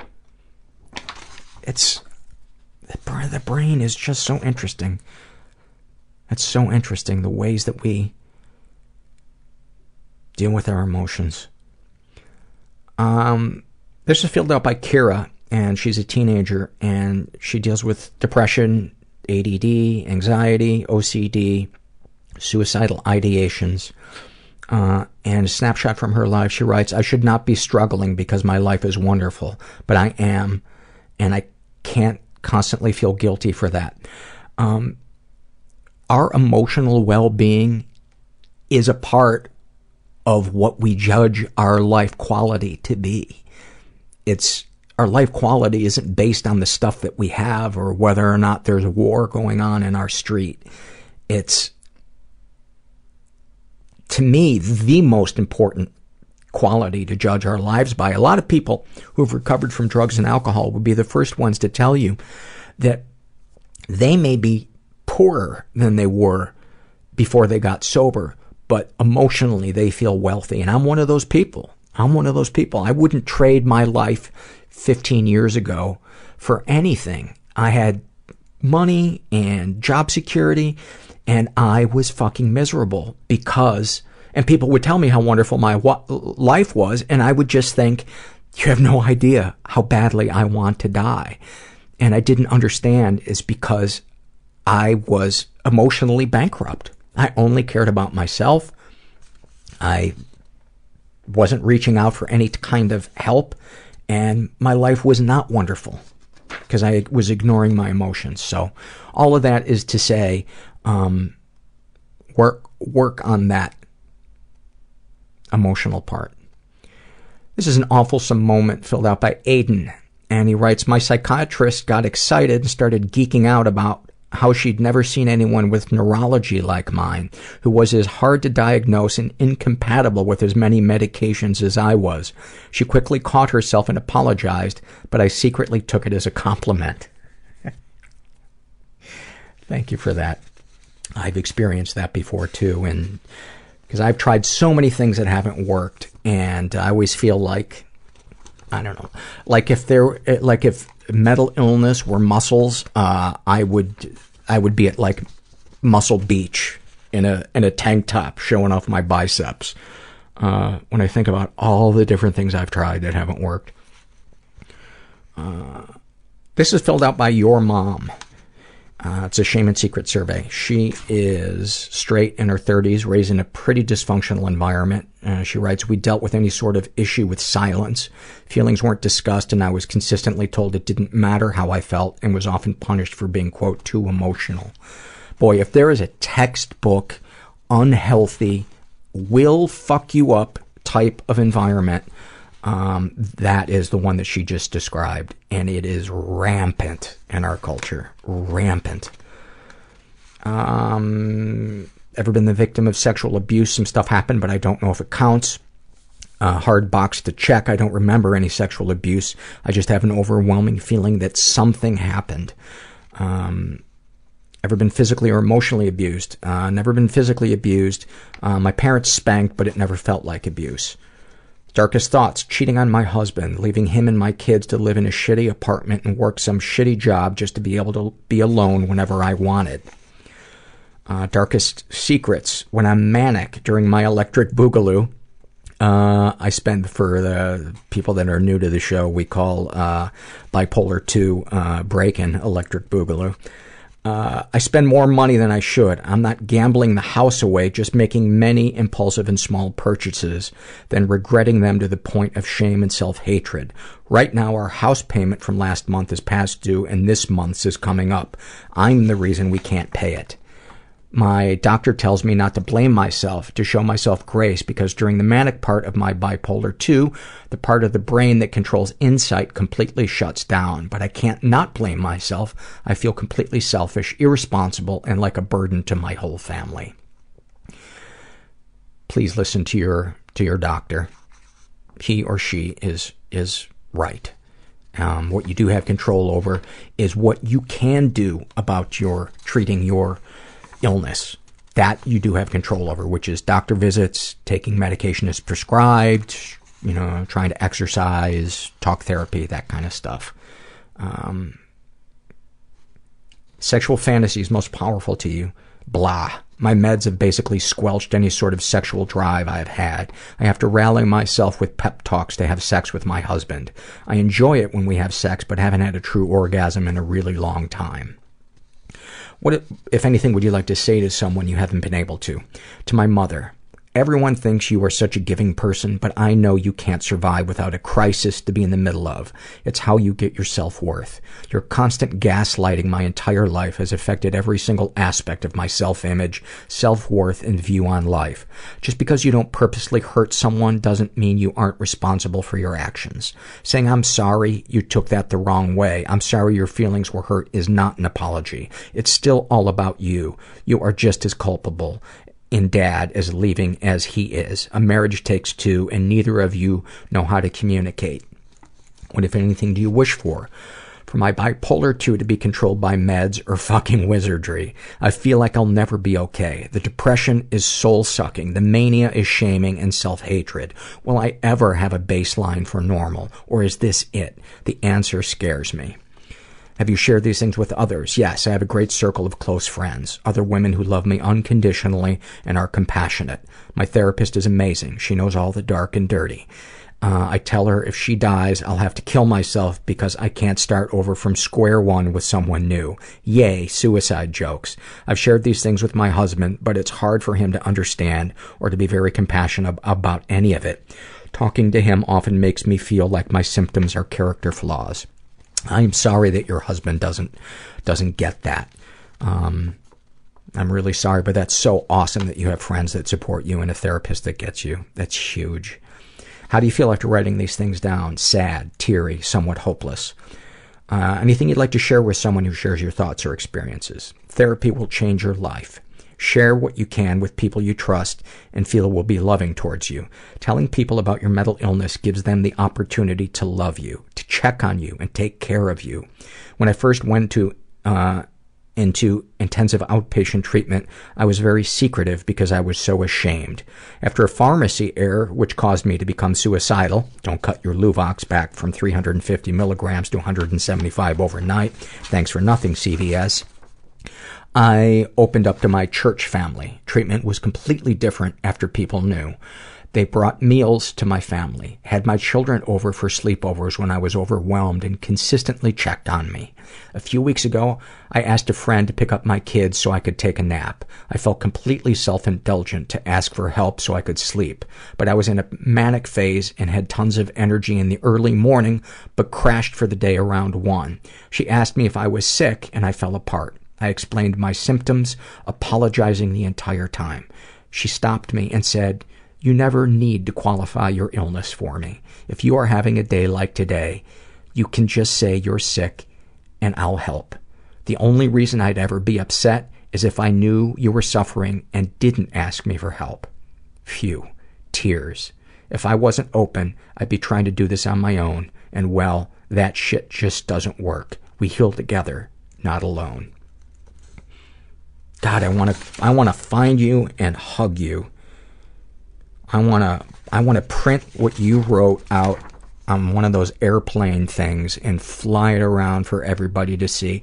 And I'm so excited too that you're having a positive experience with the people in your church, because I know they're organized religion, for better or for worse, can be such extremes. It can be so healing and so profoundly life-changing in a positive way for some people, and so damaging for others.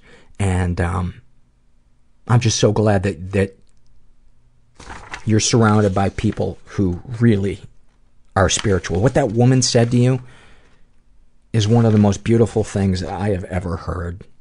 And is it wrong to want to fly both of you in for a group hug? Would that be weird? I'd show you Herbert's butthole. You know we couldn't get through an episode without Herbert's butthole. Although I gotta tell you, Herbert's cone kind of overshadowing his butthole. Because really, what is a butthole but a tiny cone? This is getting very weird. This is getting very weird. I'm making myself uncomfortable. Paint It Black writes about her depression. When my depression is at its mildest, it's like a theremin quietly wailing in the background of a sad song being played to a mostly empty bar by a band that everyone has forgotten. That is fantastic. That is fantastic. I'm going to fly you in. It's going to be a 4-person group hug. 5 if you count Herbert. Snapshot from her life. Being alone somewhere dangerous in New York City late at night and walking without fear because if I were assaulted at gunpoint, my eyes would tell the assailant to just pull the trigger already and do me that small favor. Or would he not be able to because the whole thing hinges on someone wanting to live, so where's the rush in killing the person who wants to die? P.S. That was about 9 years ago and I'm now working towards managing my depression. Thank you for that. And I'm glad you're feeling better. You know, as down and dark as these surveys and the interviews and everything can be, I hope there's a kernel of light in all of this that reminds you guys that it can get better, and it does get better. And it goes in cycles, at least for me. And it's all about me. Anonymous Panda shares an awfulsome moment. As a child, I was... I just, sometimes it's so... It just gets so heavy sometimes. As a child, I was sexually abused and raped by my older brother. Wow, that's still hard to write. As well, I've always been a giant geek slash nerd slash whatever you want to call it. My first crushes were Han Solo and Jean-Luc Picard in that order. My husband and I recently watched the newest Star Wars film at home. As we were watching, I paused the film and said, Han Solo was my first crush. Han Solo as my first crush makes so much sense. To which my husband replied, why? I responded, because he rescued Leia from her incestuous brother. For a moment, we stared at each other in horrible silence, then burst out laughing. It was the first time we ever joked about my abuse, and it was truly awfulsome. Thank you for sharing that. I feel like that thing that you just shared is this podcast. What I attempt to achieve with this podcast in a paragraph. Like this, what I want condensed down into a paragraph. Explain that a third time, Paul. You are a terrible person. Happy moment from Astro Psycho. And she writes, I told my boyfriend that it had been 1 year since I tried to kill myself. He put his arm around me and told me, congrats on a year of surviving. It was small, but it made me smile. I've never thought of it as anything but failing. It's amazing how we can always just see something so easy to see. Mental illness makes it so easy to only see the negative. And your boyfriend sounds awesome. I don't know if this is the same person. No. This person also has an Astro in their name. Astro Nymph shares about her PTSD. What's nice about disassociating is the brief floating feeling that nothing around you is real. I am not even real for a second.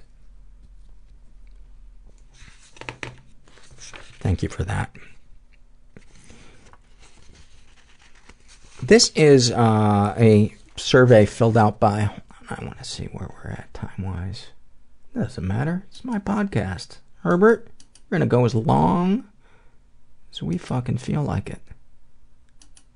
I forgot to tell you, Herbert is now a producing partner on the podcast. And his note every week is more treats.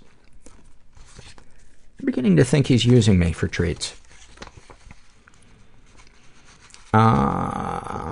Shame and Secret survey filled out by a woman who calls herself always depressed. She is in her 20s and bisexual, raised in a stable and safe environment.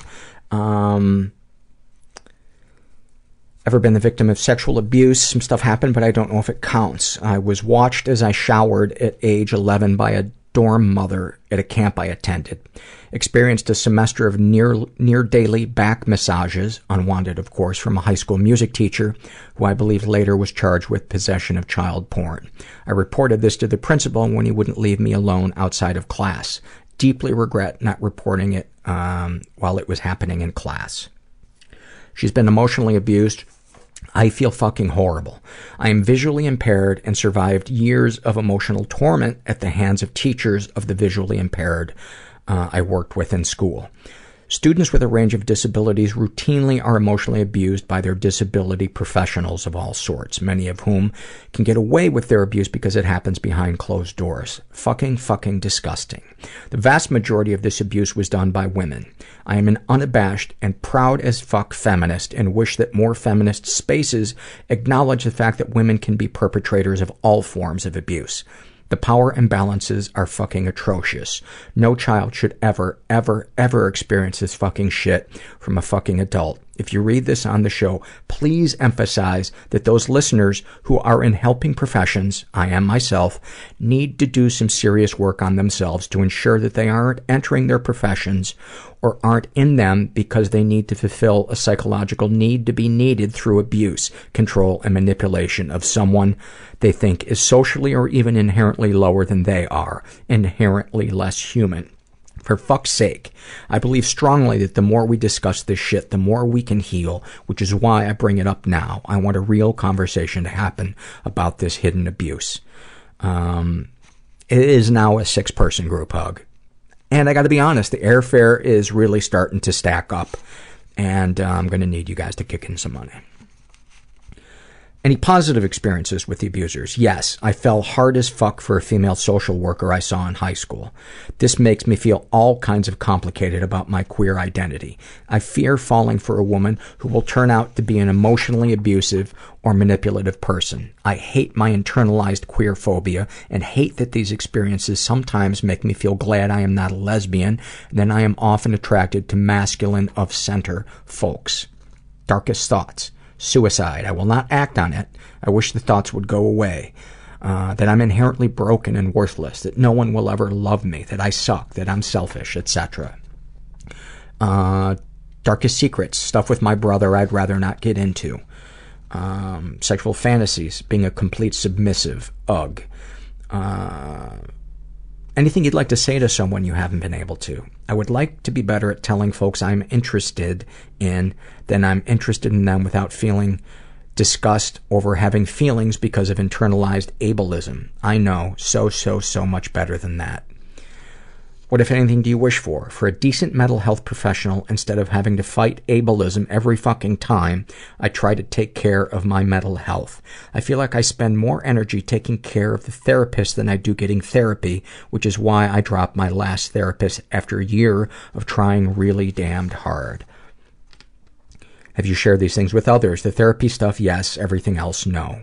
How do you feel after writing these things down? Pretty fucking awesome. Anything you'd like to share with someone who shares your thoughts or experiences? Internalized ableism is a fucking horrible evil monster. To any and all listeners who identify with disability, know you are not alone. That we are awesome as we are. That a lot of us have a lot of trauma to heal. And that we shouldn't be ashamed to heal. We can live wonderfully happy lives. Thank you for that. Thank you for that. I love when you guys fill out a survey that's unlike any other one that I've read before. And I love your passion. I love a good feisty survey. Lost my place. Happy moment filled out by I forgot my nickname. And she writes, sometimes I used to go stay with an old friend when I was really depressed, and he would go to work and make food and just let me be there. He had 2 smart sheepdogs, a male and a female. One day I was sitting on the couch, alone, numb, dead, and the male dog climbed up and sat upright by me and leaned against me. His warmth and weight felt like such solace. When my friend came home, I told him, and he was really amazed. He never does that, he told me. I felt so good that the dog came to me and broke his pattern for some reason, and maybe liked me, and sat with me. I can still feel him. And her other happy moment, I remember once laughing with a therapy group in a hospital, discussing when one should tell one's new love interest why they take 38 pills a day and on which date. That's awesome. And I forgot my nickname is 71 years old, and I love hearing from our listeners who are older, because I know, and especially older women feel so ignored in our society. So, it's like once they're beyond the age that the media thinks is interesting about them, they're just invisible. There's a woman at my gym that I talked to about this. She's 65, and it's gotta hurt. It has to hurt. This is a struggle in a sentence filled out by Carly, and her issues are anxiety and PTSD. And a snapshot from her life: going out for pizza with friends and my partner and slowly shutting down with each new conversation that arises. Every word said over dinner adds an invisible weight to my chest, simultaneously rendering me unable to respond, and then hating myself for not being strong enough to actively participate in this social gathering. I spiraled down quickly into a state of self-loathing and despair right there in the restaurant. Everyone slowly begins to notice my shoulders slump and my face darken, and the only thing I want is to be 500 miles away from this place. I am so embarrassed and exhausted and do not speak for the rest of the dinner. The silver lining? My partner and I left, and he listened to me sob and recount what was happening inside of me during dinner. He offered his support and a huge bear hug. I still felt disconnected, but his response was like being rolled into a warm blanket in an unrelenting snowstorm. That's a either a happy or an awfulsome moment right there, but that just, thank you for that. This is a shame and secret survey filled out by Gooseman 34. He's straight, in his 30s, raised in a stable and safe environment. Ever been the victim of sexual abuse? Some stuff happened, but I don't know if it counts. Some older girls by a couple years experimented with me. Really only heavy petting. I always hate that term, heavy petting. It feels so 50s, but I mean, what else do you call it? Jerking, slapping, and finger blasting? Who I think were the first British power trio. He has never been physically or emotionally abused. No positive experiences with the abusers. Often at my darkest thoughts, often at my lowest, I contemplate suicide, which makes me even sadder. What makes me even sadder is I don't feel too many would even notice if I was gone. Darkest secrets. I've been married 9 years and have cheated 4 times. 2 times my wife knows about. There might be a relationship between the stuff that happened when you were a kid with those older girls and the cheating stuff. A lot of times that is a really common behavior of people who were sexually abused in childhood or had unwanted, overly kind of overwhelming sexual experiences.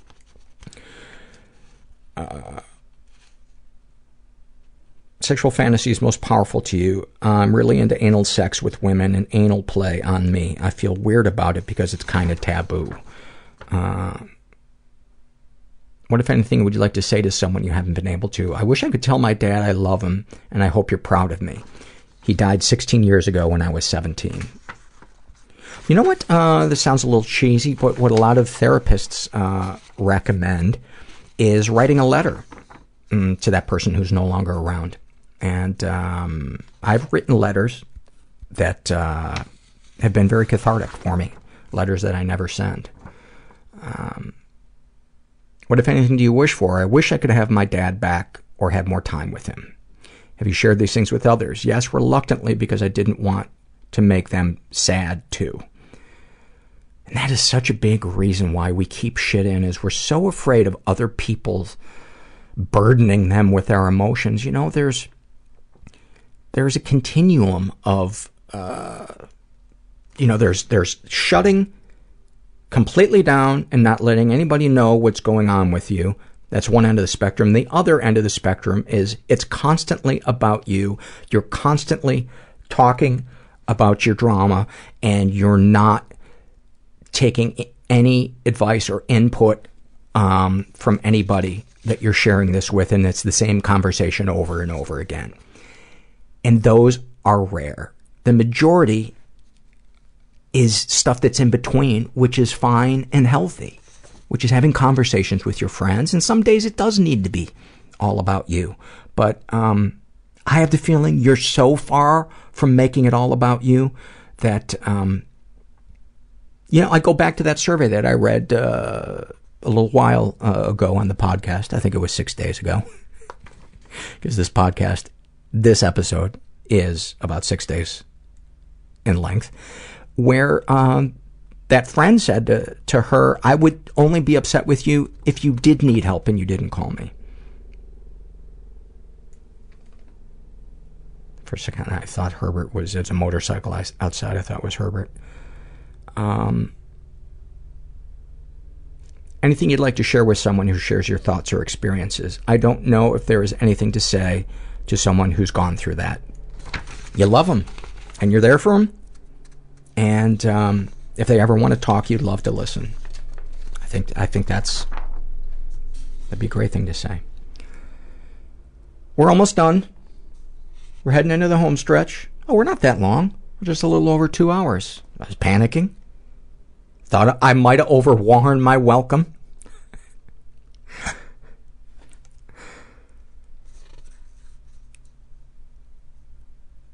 This is filled out by Successful on the Outside, and she writes about her depression. Tired in a seeping into the bones kind of way. Highs are gray and lows are so black it's impossible to see my hand in front of my face. About her bulimia, the rush of equal parts catharsis and self-disgust as I watch the last half hour of sins disappear with one flush. About her OCD, 8 years old, up for hours because I can't fall asleep when my breaths are on an odd number. Thank you for that. Really eloquent. This is an email I got from a woman who wants to be referred to as Lena. And she writes, when you read the surveys, I heard multiple times that women wrote about their sexual fantasy, that it's their boyfriend or husband cheating on them. We've actually also had many where men write about their female partners. And they are hurt by it, but at the same time, it makes them very horny. I have the same thing.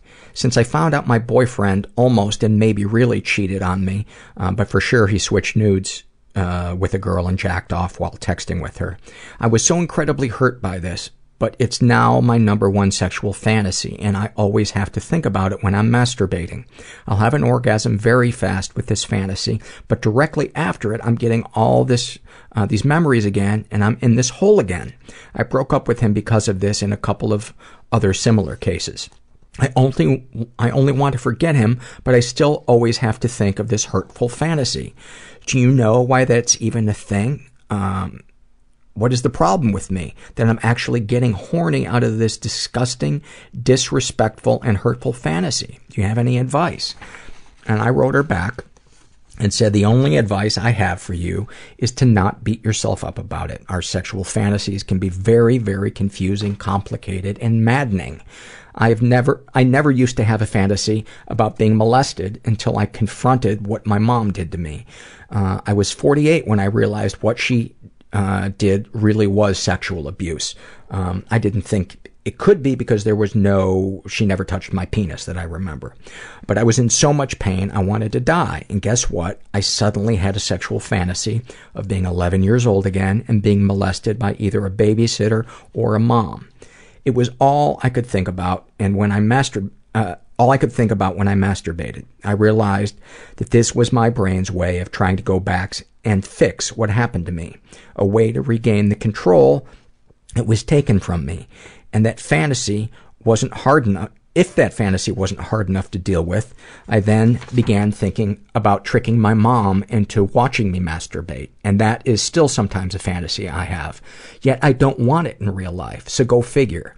But the bottom line is this: let's not judge ourselves. We have enough on our plates, and I know many, many people who share the fantasies that you and I have. What you subject yourself to in your fantasies, being molested, cheated on, degraded, raped, etc., are no indication of your morality or self-esteem. They're just there, like freckles. Learn to accept them instead of wishing they would go away, because wishing fantasies doesn't make them go away. It only brings shame into the equation.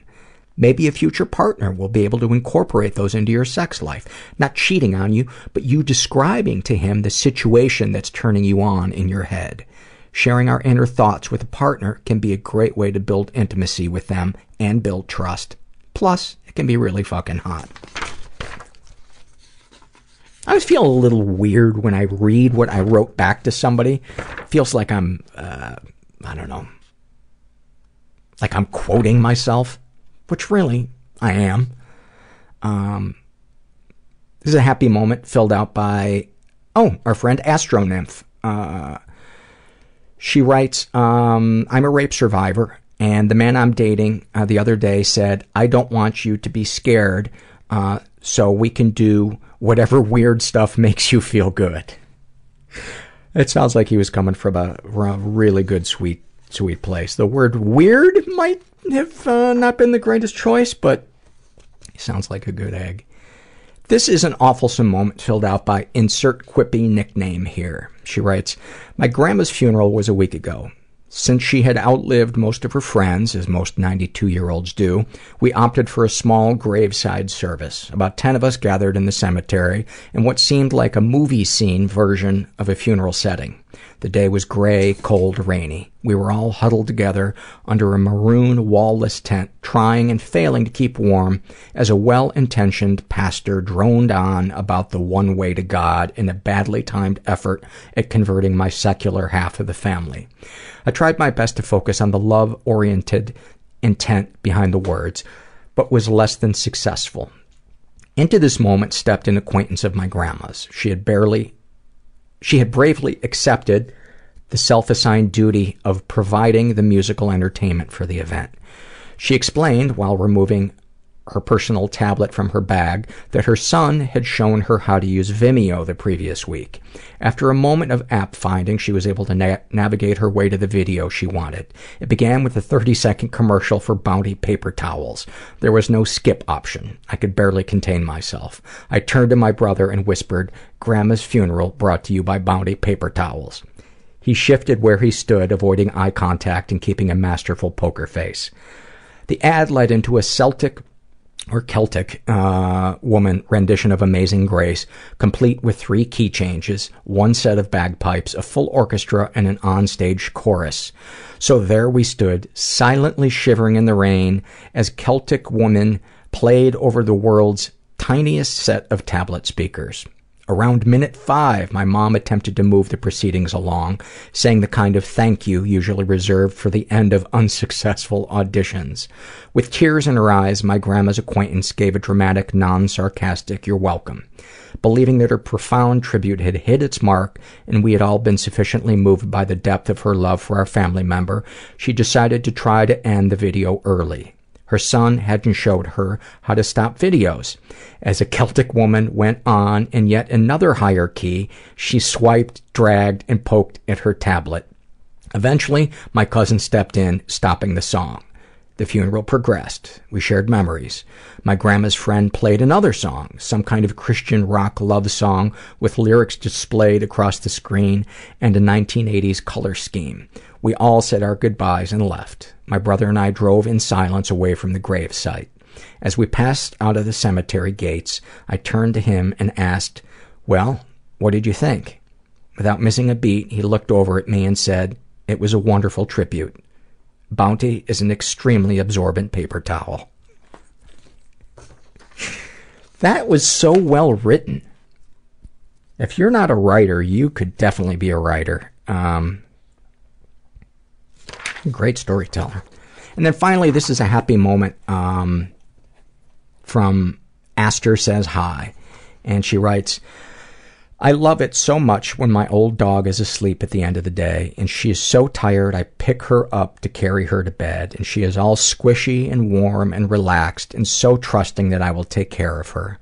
I love putting my face against her soft velvety ears. I love that I have that responsibility and feel confident that I can make her safe. Beautiful. Thank you for that. Thank you guys. Thank you for being my buddies on this difficult, crazy, winding road of mental illness and trauma and awfulsome. And I hope you heard something in the podcast that helps you. I hope you can, if you're sitting there just so afraid to ask for help, that you heard something in today's podcast that just helps break through that fear and helps you reach out to somebody or find a therapist or open up to a friend or go to a support group or just write your thoughts down, your feelings down. Just get a pen and a paper and just start writing what you're feeling. That can help sometimes. But I hope you do it. And I hope you remember you're not alone. And thanks for listening. Everybody I know is bizarrely beautifully fucked up in some weird way. Bizarrely beautifully fucked up in some weird way. Bizarrely beautifully fucked up in some weird way.